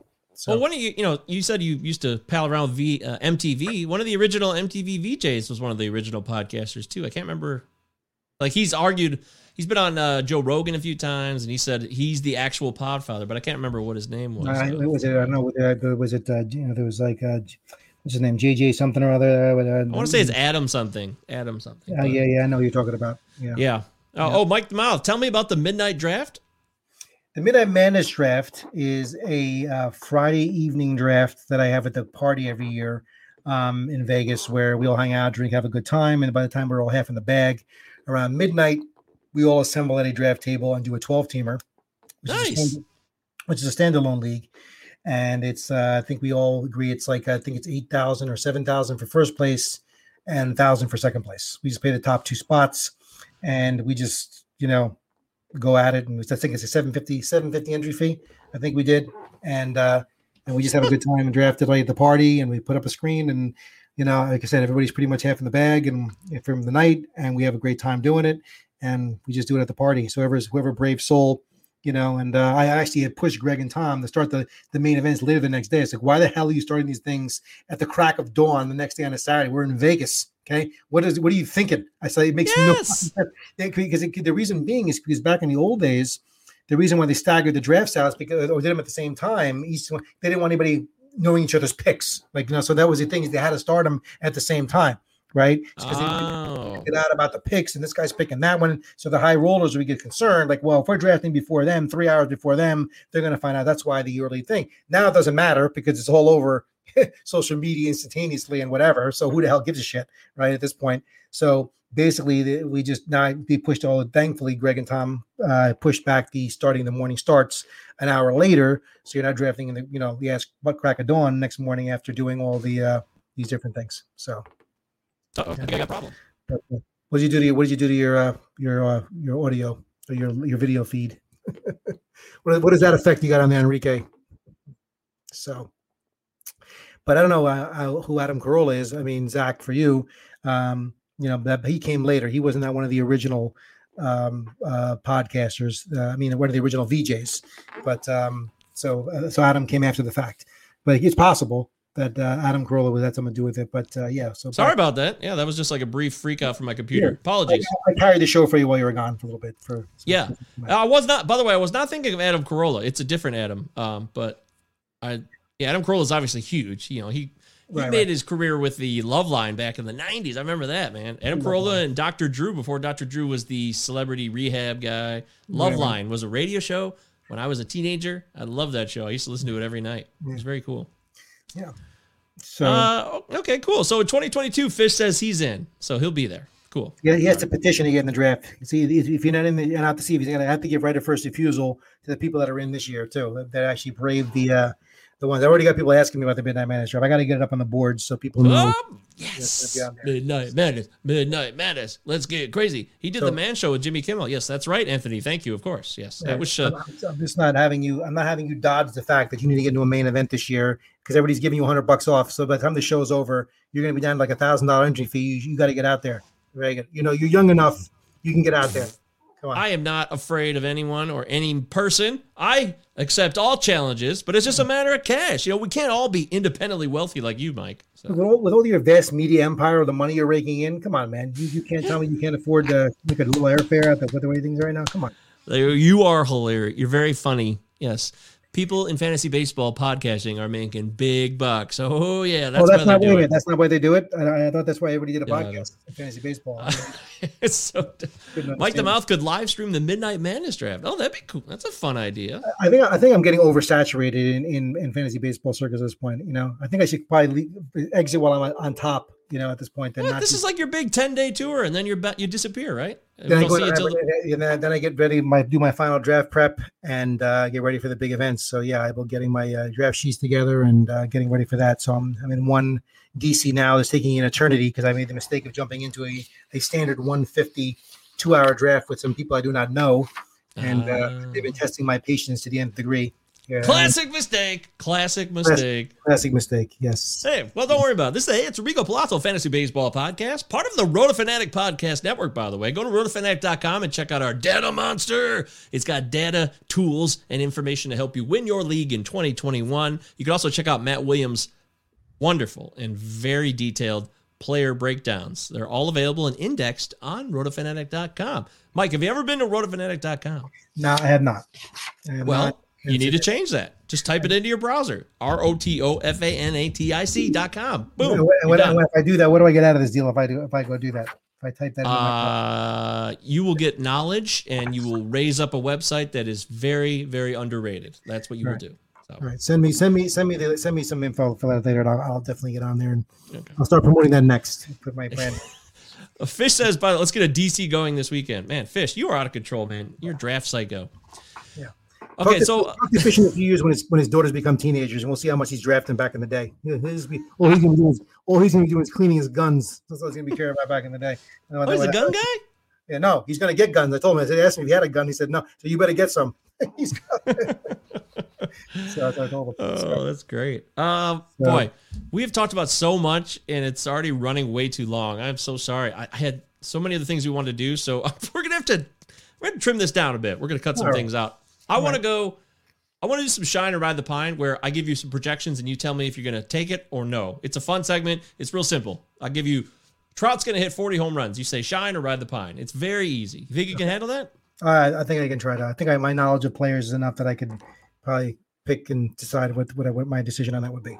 Right. Yes. And it doesn't mean I'm not going to draft these people. It just means that it just depends on where they are. That's all. So. Oh, no. Yeah, this is easy, man. It's just like stats. Do you agree with the stat or not? And these today are projections that are provided by rotofanatic.com's very own Carm Mayorano. Follow Carm on Twitter at Carm's Clubhouse. He's a really good follow. What happened to your partner tonight? What happened to your partner? You said there's supposed to be some other guy here tonight that you told me that might be on the show. My dear friend. Is he like the Hare Krishna woman? Is he locked up in the No. In the attic somewhere? Or no, all right. No, he's got to work a 12-hour shift tomorrow at 7 a.m. And he's not in the pit in the basement with the basket of lotion that you lower down to him every night. That's not. No, he has a wife and he lives in his own house that he has with a mortgage. He's a real person. We have the same birthday. We've known each other for 15 plus years. Chris Deary, follow him on Twitter. He's not here tonight with us because he has to work very early tomorrow. And I told him, sorry, the guests dictate the schedule. I know it was later. This is later. Not everybody can stay up late, so there's no Deary tonight. Got it. He's a good man, though.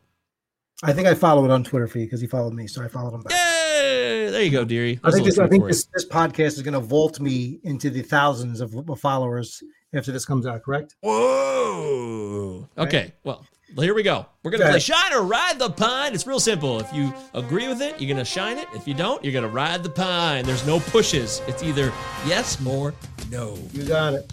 These projections are given, of course, by Carm Majorano at Carm's Clubhouse on Twitter. Please follow him. Carm is a great guy, works really hard on his craft. First thing, here we go. Aroldis Chapman, 35 or more saves. Shine or ride the pine? I'll go with ride the pine on that one. I think that I don't think he's ever got 40 saves. So I don't see as he gets older right now. I mean, and there's bound to be some kind of thing pop up and then whatever there. I just don't see the guy. I mean, this could be the year, but if I had a pick, gun to my head, I don't think 35 saves. He might get there, but he's right in the fringe, good number, but I'm going to say not. I'll say ride the pine. Doesn't mean he's not a top guy, got the job or whatever, but I just think that for him, as hard as he throws at his age, he's showing that he can't get to that number. I'm going to go with ride the pine on that one. Yeah, his career high is 38, Mike. You're right. He's never had a 40-save season. He's hit 38 twice, and of course you're right. You're Mike the Mouth. You're never wrong. You don't have to say, oh, you're right. What a surprise. You said it was a shock that was right. Mike, I want to verify that you are right. That's better. Because you're usually wrong. That's why. Yeah, right. Not everyone can handle Mike the Mouth. Understandable, by the way, Fish says. Oh, that's true. Mike the Mouth is not for everybody, but that's why he is who he is, because he's not going to back down and he's going to stay true to himself. And I respect people, whether you like them or not, that are real and they keep it, straight up, no bullshit. So I respect you, Mike. I'm glad you came on the show tonight. Yeah, Mike. I'm having a great time, Mike. Hey, all right. You got 5 more minutes. No, go ahead. Hey, you can leave anytime you want. You don't have to stay here. There are no rules, no regulations. Freedom. I believe in free will. I do, very much so. All right, let's try this guy. We're doing pitchers right now. So here's somebody who, boy, I just don't know what to make of him. He's kind of a mystery at times. It's a confusing year with 2020. Like we said, we threw that out. But Dylan Cease of the Chicago White Sox, he's got talent, but he's kind of maybe in that Giolito mold. So here and now, 4.56 ERA or lower. Shine or ride the pine? 4.56.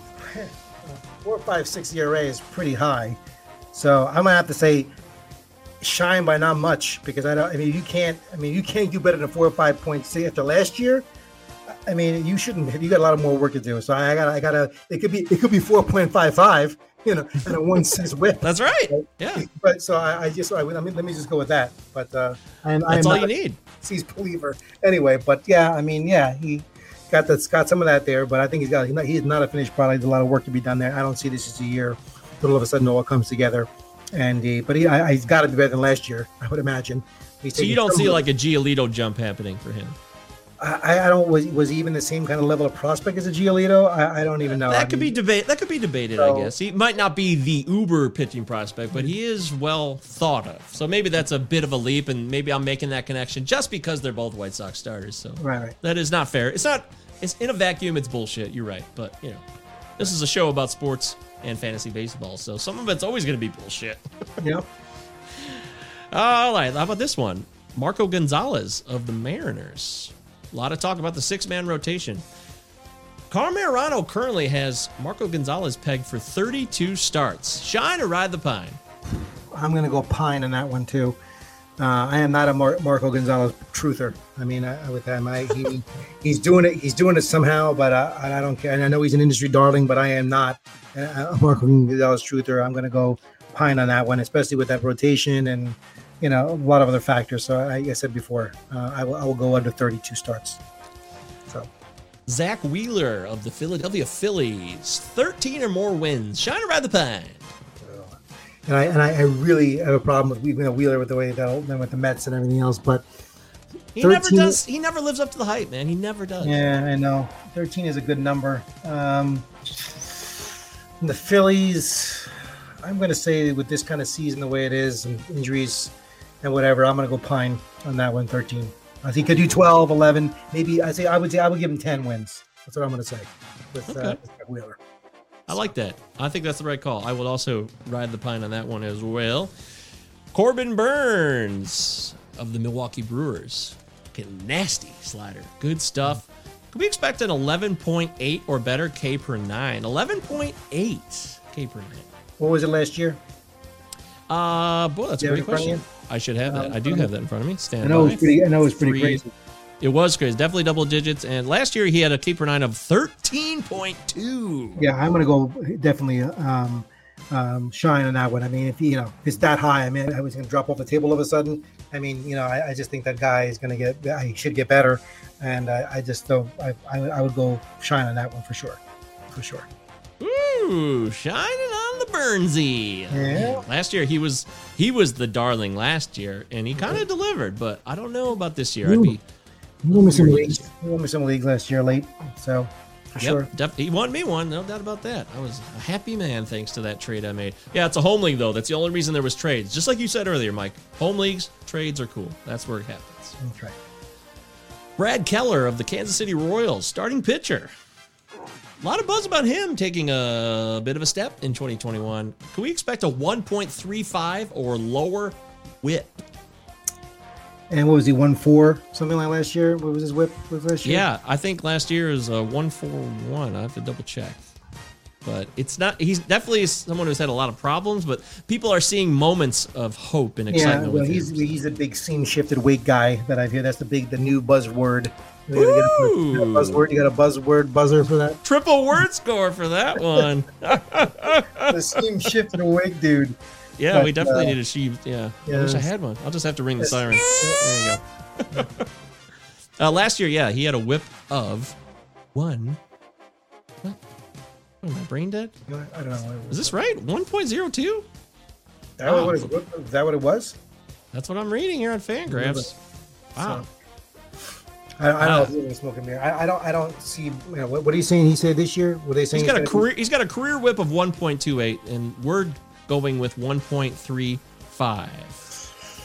I mean, look, he could surprise and be around that area. I mean, that's still a big jump from where he was last year. I mean, it's a tough call. If I had to be a betting person and whatever, I'd say maybe with the baseball, possibly being indebted. I mean, we don't know what it's going to do to pitching either. I mean, yes, that's one of the big mysteries of the whole offseason. It's ironic that we're talking about what the ball's going to do to hitters, but don't the pitchers have to throw the same ball? So if the ball is different, that could affect pitchers too, right? So yes. Whether it's the weight, the feel, I don't know. So maybe for him, because the funky stuff he does with it, maybe I would say I would give him shine, because that's a high jump from where he is before I give him shine. There you go. And Fish says Brad Keller was amazing last year, and you're right. A 102 whip is outstanding. I was shocked by seeing that number. I thought it was higher than that. So yeah, what the hell do I know? I'm just host of a fantasy baseball podcast. How old is Brad Keller? Oh, Brad is still in his late 20s, I would say. Brad is. Oh, he's 25. Wow, he's younger than I thought he was. Yeah, so he could. I'd be a betting man, I would just go with let's go shine for that one. Woohoo! There it is, shining the Brad Keller whip. That's always a good time. I love that. Madison Bumgarner, you know who he is. Man, don't know where he's at. Is the party over? How about this? A 1.28 whip in 2021. 1.28 from old Mad Bum. You have a train wreck sound effect? Because you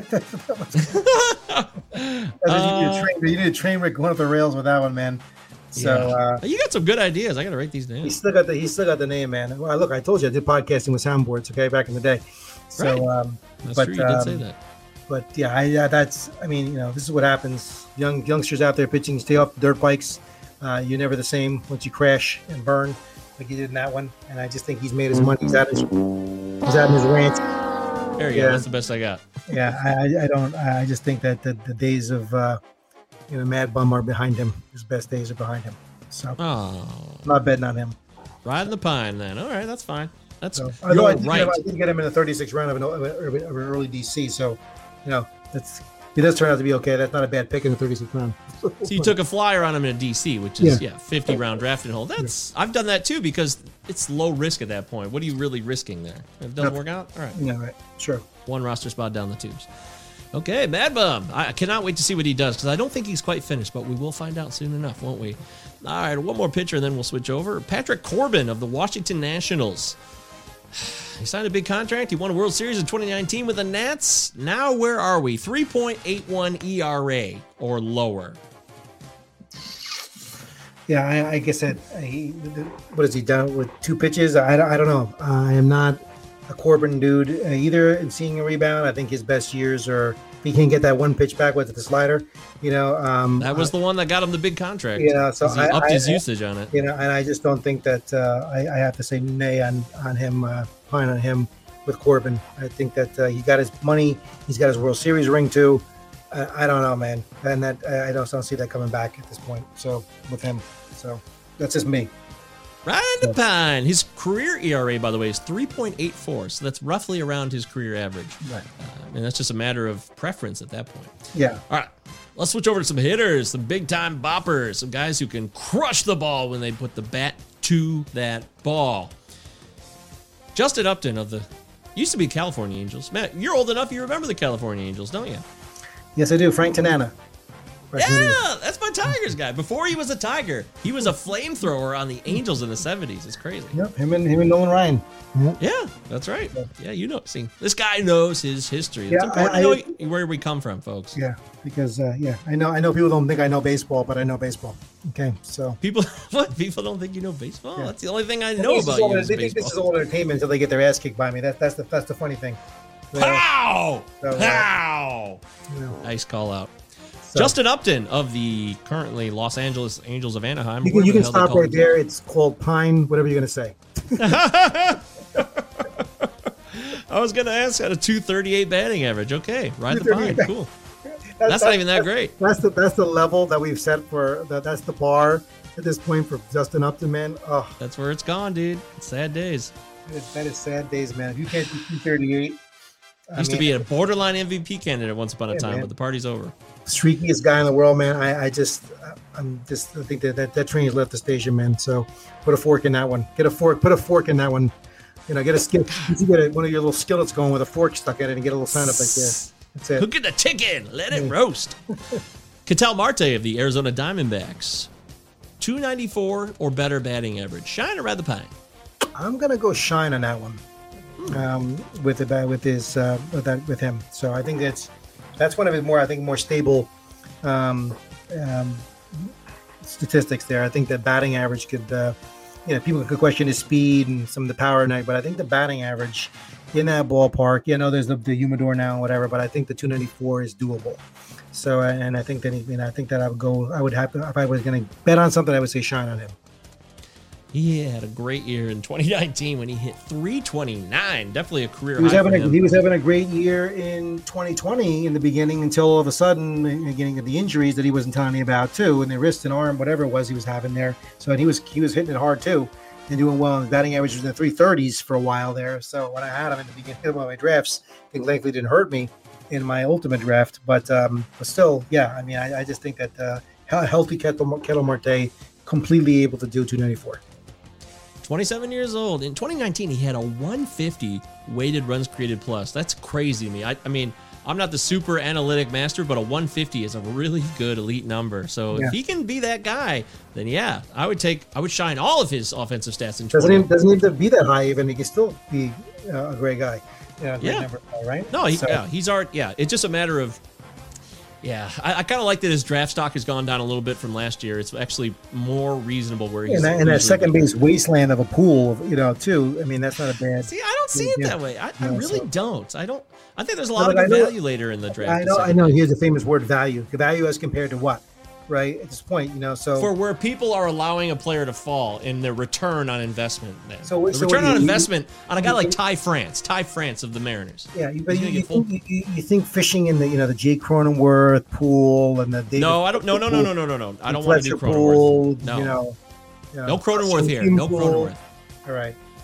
Sung Kim pool. He's a Ha-Seong Kim pool. Nope, I don't want them either. No. Jurickson profile. Everybody, all these players. I don't want him either. No, okay, all those players you've mentioned, I don't want. You're right. So far, I'm agreeing with you. But I think like Ty France, Scott Kingery. Dude, Ty France is going after all those guys I mentioned. I know. That's what I'm saying. It's even better return on investment. I think Ty France is going to have a great year this year. He's got a great bat. It's going to get unleashed in Seattle. I think you take a closer look at his analytics. They're not as strong as you think they are, But again, I'd like to see Ty France. He had an amazing minor league career, some minor league numbers. Stupid, right? Yeah, some stupid numbers. But he got jerked around in San Diego and never got a chance to really play full time. If he gets a full season, then this is what will be the proof will be in the pudding. If he gets a full run this year and he shits the bed, then I'm wrong. Yeah, I'm totally wrong. But again, he's not in the best ballpark in the world either, too, in Seattle. But. So, but I'm talking batting average. You can hit for average in that park. I'm not saying home runs. I'm not saying he's going to hit 25 bombs. Okay, but you can get one category out of a lot of guys, right? One or two categories out of a lot of guys. But if you're drafting him as your starting second baseman, that's not where you want. That's not the pool you want to be fishing in, man. So maybe he's a middle infield guy. It's one thing, but not as a starting second baseman.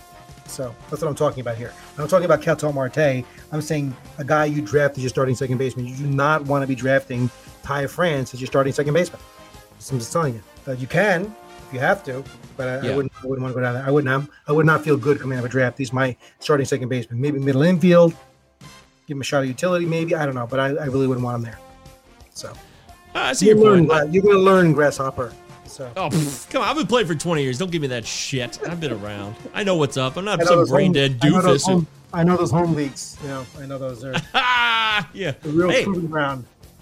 I've started at the bottom. Now I'm going into the big leagues. Now you're diving into the main event this year. You get off the show. You're going to put the promo code in. You're going to sign up in the league. You're going to find a way to get the money, collect it from all the different guys that are going to give you. Start a GoFundMe page for Enrico Palazzo GoFundMe page for his main event entry when he's going to come in live in Vegas to be there this year. And that's what you got to do. Oh, man. Shit. That sounds great. I love everything you're saying. Wear several masks. Do what you got to do, man. Come on. That's right. Triple bag it. Yeah. AJ Pollock had kind of a decent season last year, and people were like, oh, it's AJ Pollock. He's still alive. He's still around. Could we expect AJ Pollock to steal 5 or more bases this year? I would go no on that one. I just don't think they're going to Dodgers are going to have him. There's no reason for to have him run whatsoever. And he might fall into 1 or 2 by the back end of a double steal, maybe. I just don't see him. Them asking for him to steal. Those days are behind him, man. I mean, he's like made of glass when it comes to that kind of stuff. I don't think if they want to keep him on the field, I don't think they want to have him run. So I would say. Does it blow your mind? Oh, I'm sorry. You said Ride the Pine? Ride the Pine on that one. Would it blow your mind that he had 39 steals in 2015? 39, man. He had a lot of money for that season. Yeah. Shades of Jacoby Ellsbury. You got to bring up the Ellsbury contract. Come on, always good to have a career year. Yeah, it couldn't happen to a nicer team that paid that money to him. Because I loathe the Yankees. As a true Mets fan, you loathe the Yankees. So. Nice. I like that you hate the Yankees. That makes me feel good. And I love the Mets. I do. The Mets are like they're one of my favorite I'm Detroit. They're like my National League team. Basically. One of the biggest failings of the original RBI arcade game is they did not have the old-time Detroit Tigers in that team. So I've said it many times. I'm very upset they didn't put the Detroit Tigers on that arcade game. And they don't have the Detroit Tigers. They don't have the Cleveland Indians. A lot of games a lot of great teams that did not make the cut to be on the RBI game. What a crock of shit that is. Bogus. Yeah. Giovanni Gio Urshela. Speaking of Yankees, I figured might as well. Can we expect Gio to give us 22 or more home runs this year?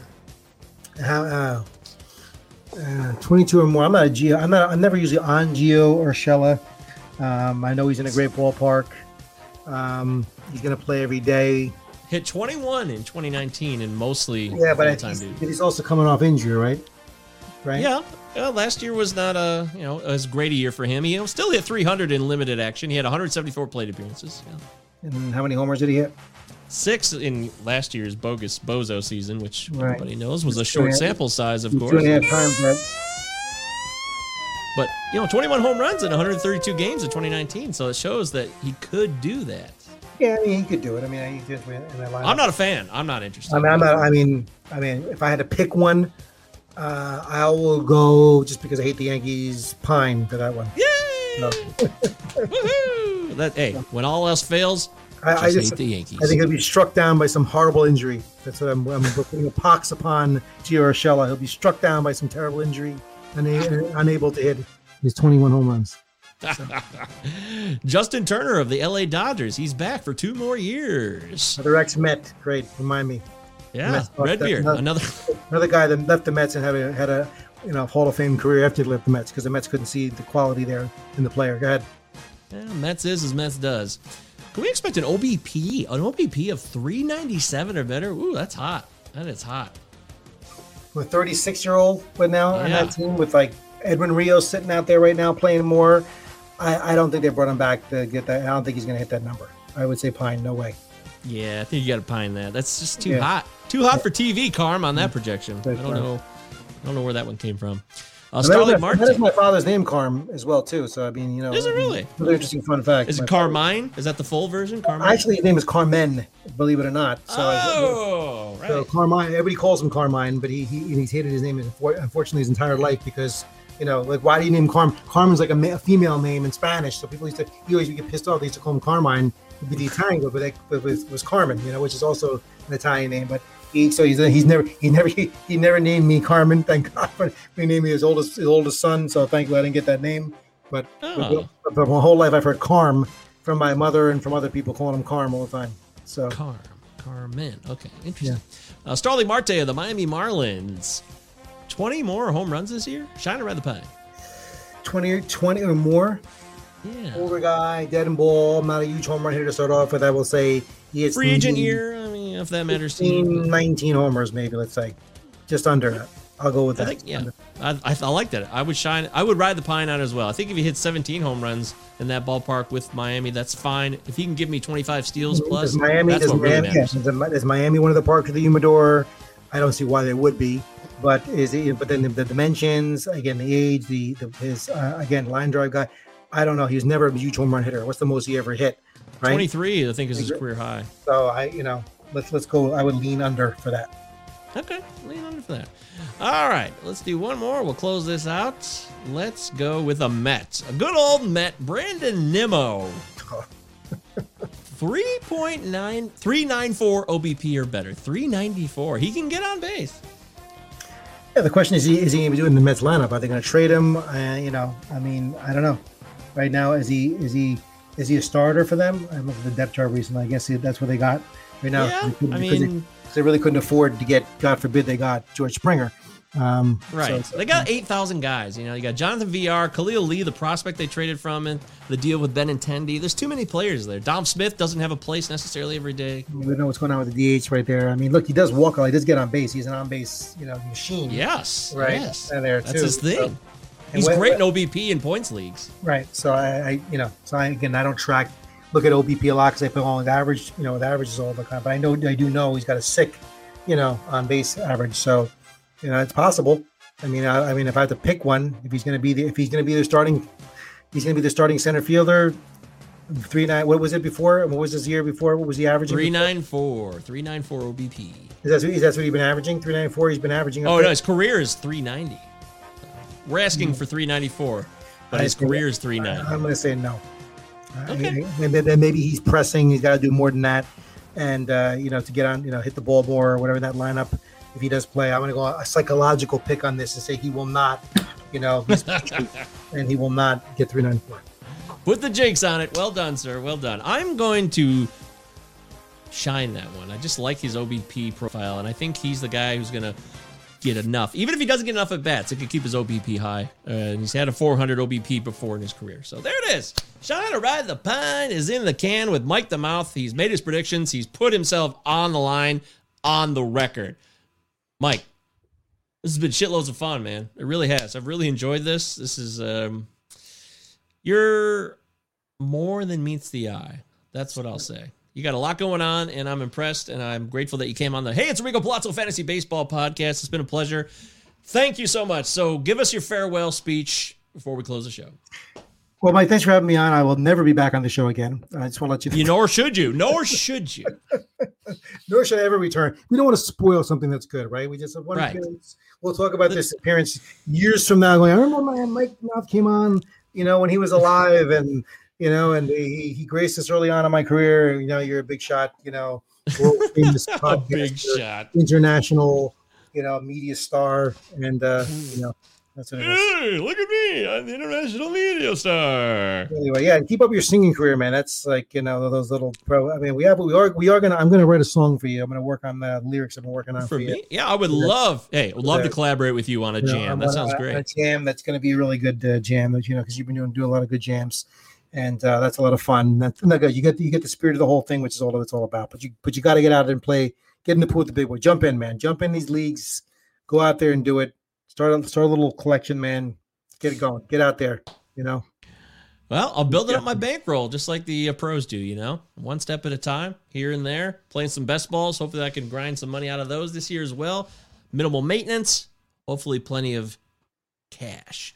But it's been a pleasure having Mike the Mouth on, man. MTM and Rico is the code. If you want to get in the main event, you've never done it before, and you want to say, you know what? I've won my home league 10 times. I want to see what I'm like against the big-time players.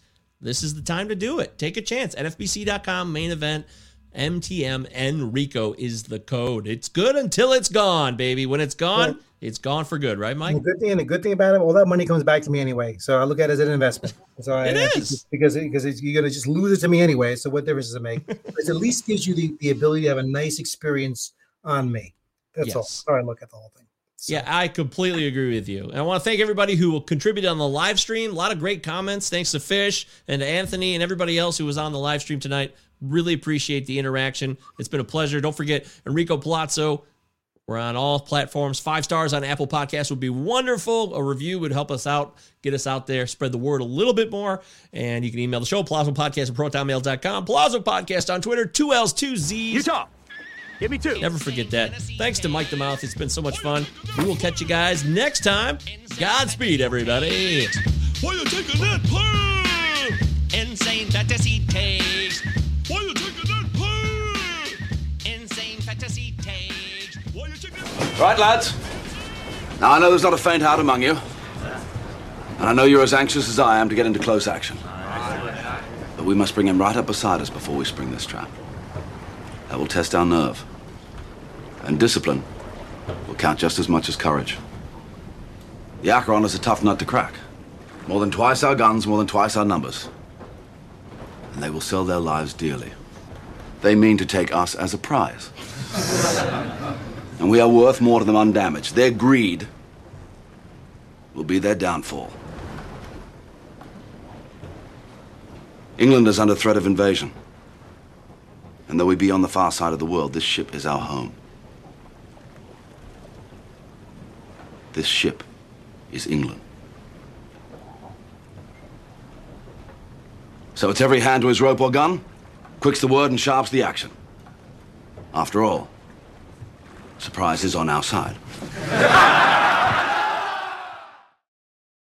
When you make decisions for your company, you look for the no-brainers. And if you have a lot of mailing to do, Stamps.com is the ultimate no-brainer. Mail checks, invoices, documents, and everything you need to keep your business running. Get rates up to 89% off USPS and UPS. And with the mobile app, you can take care of mailing on the go. Make the same no-brainer decisions as over 1 million other businesses with Stamps.com. Sign up at Stamps.com with code PROGRAM for a special offer.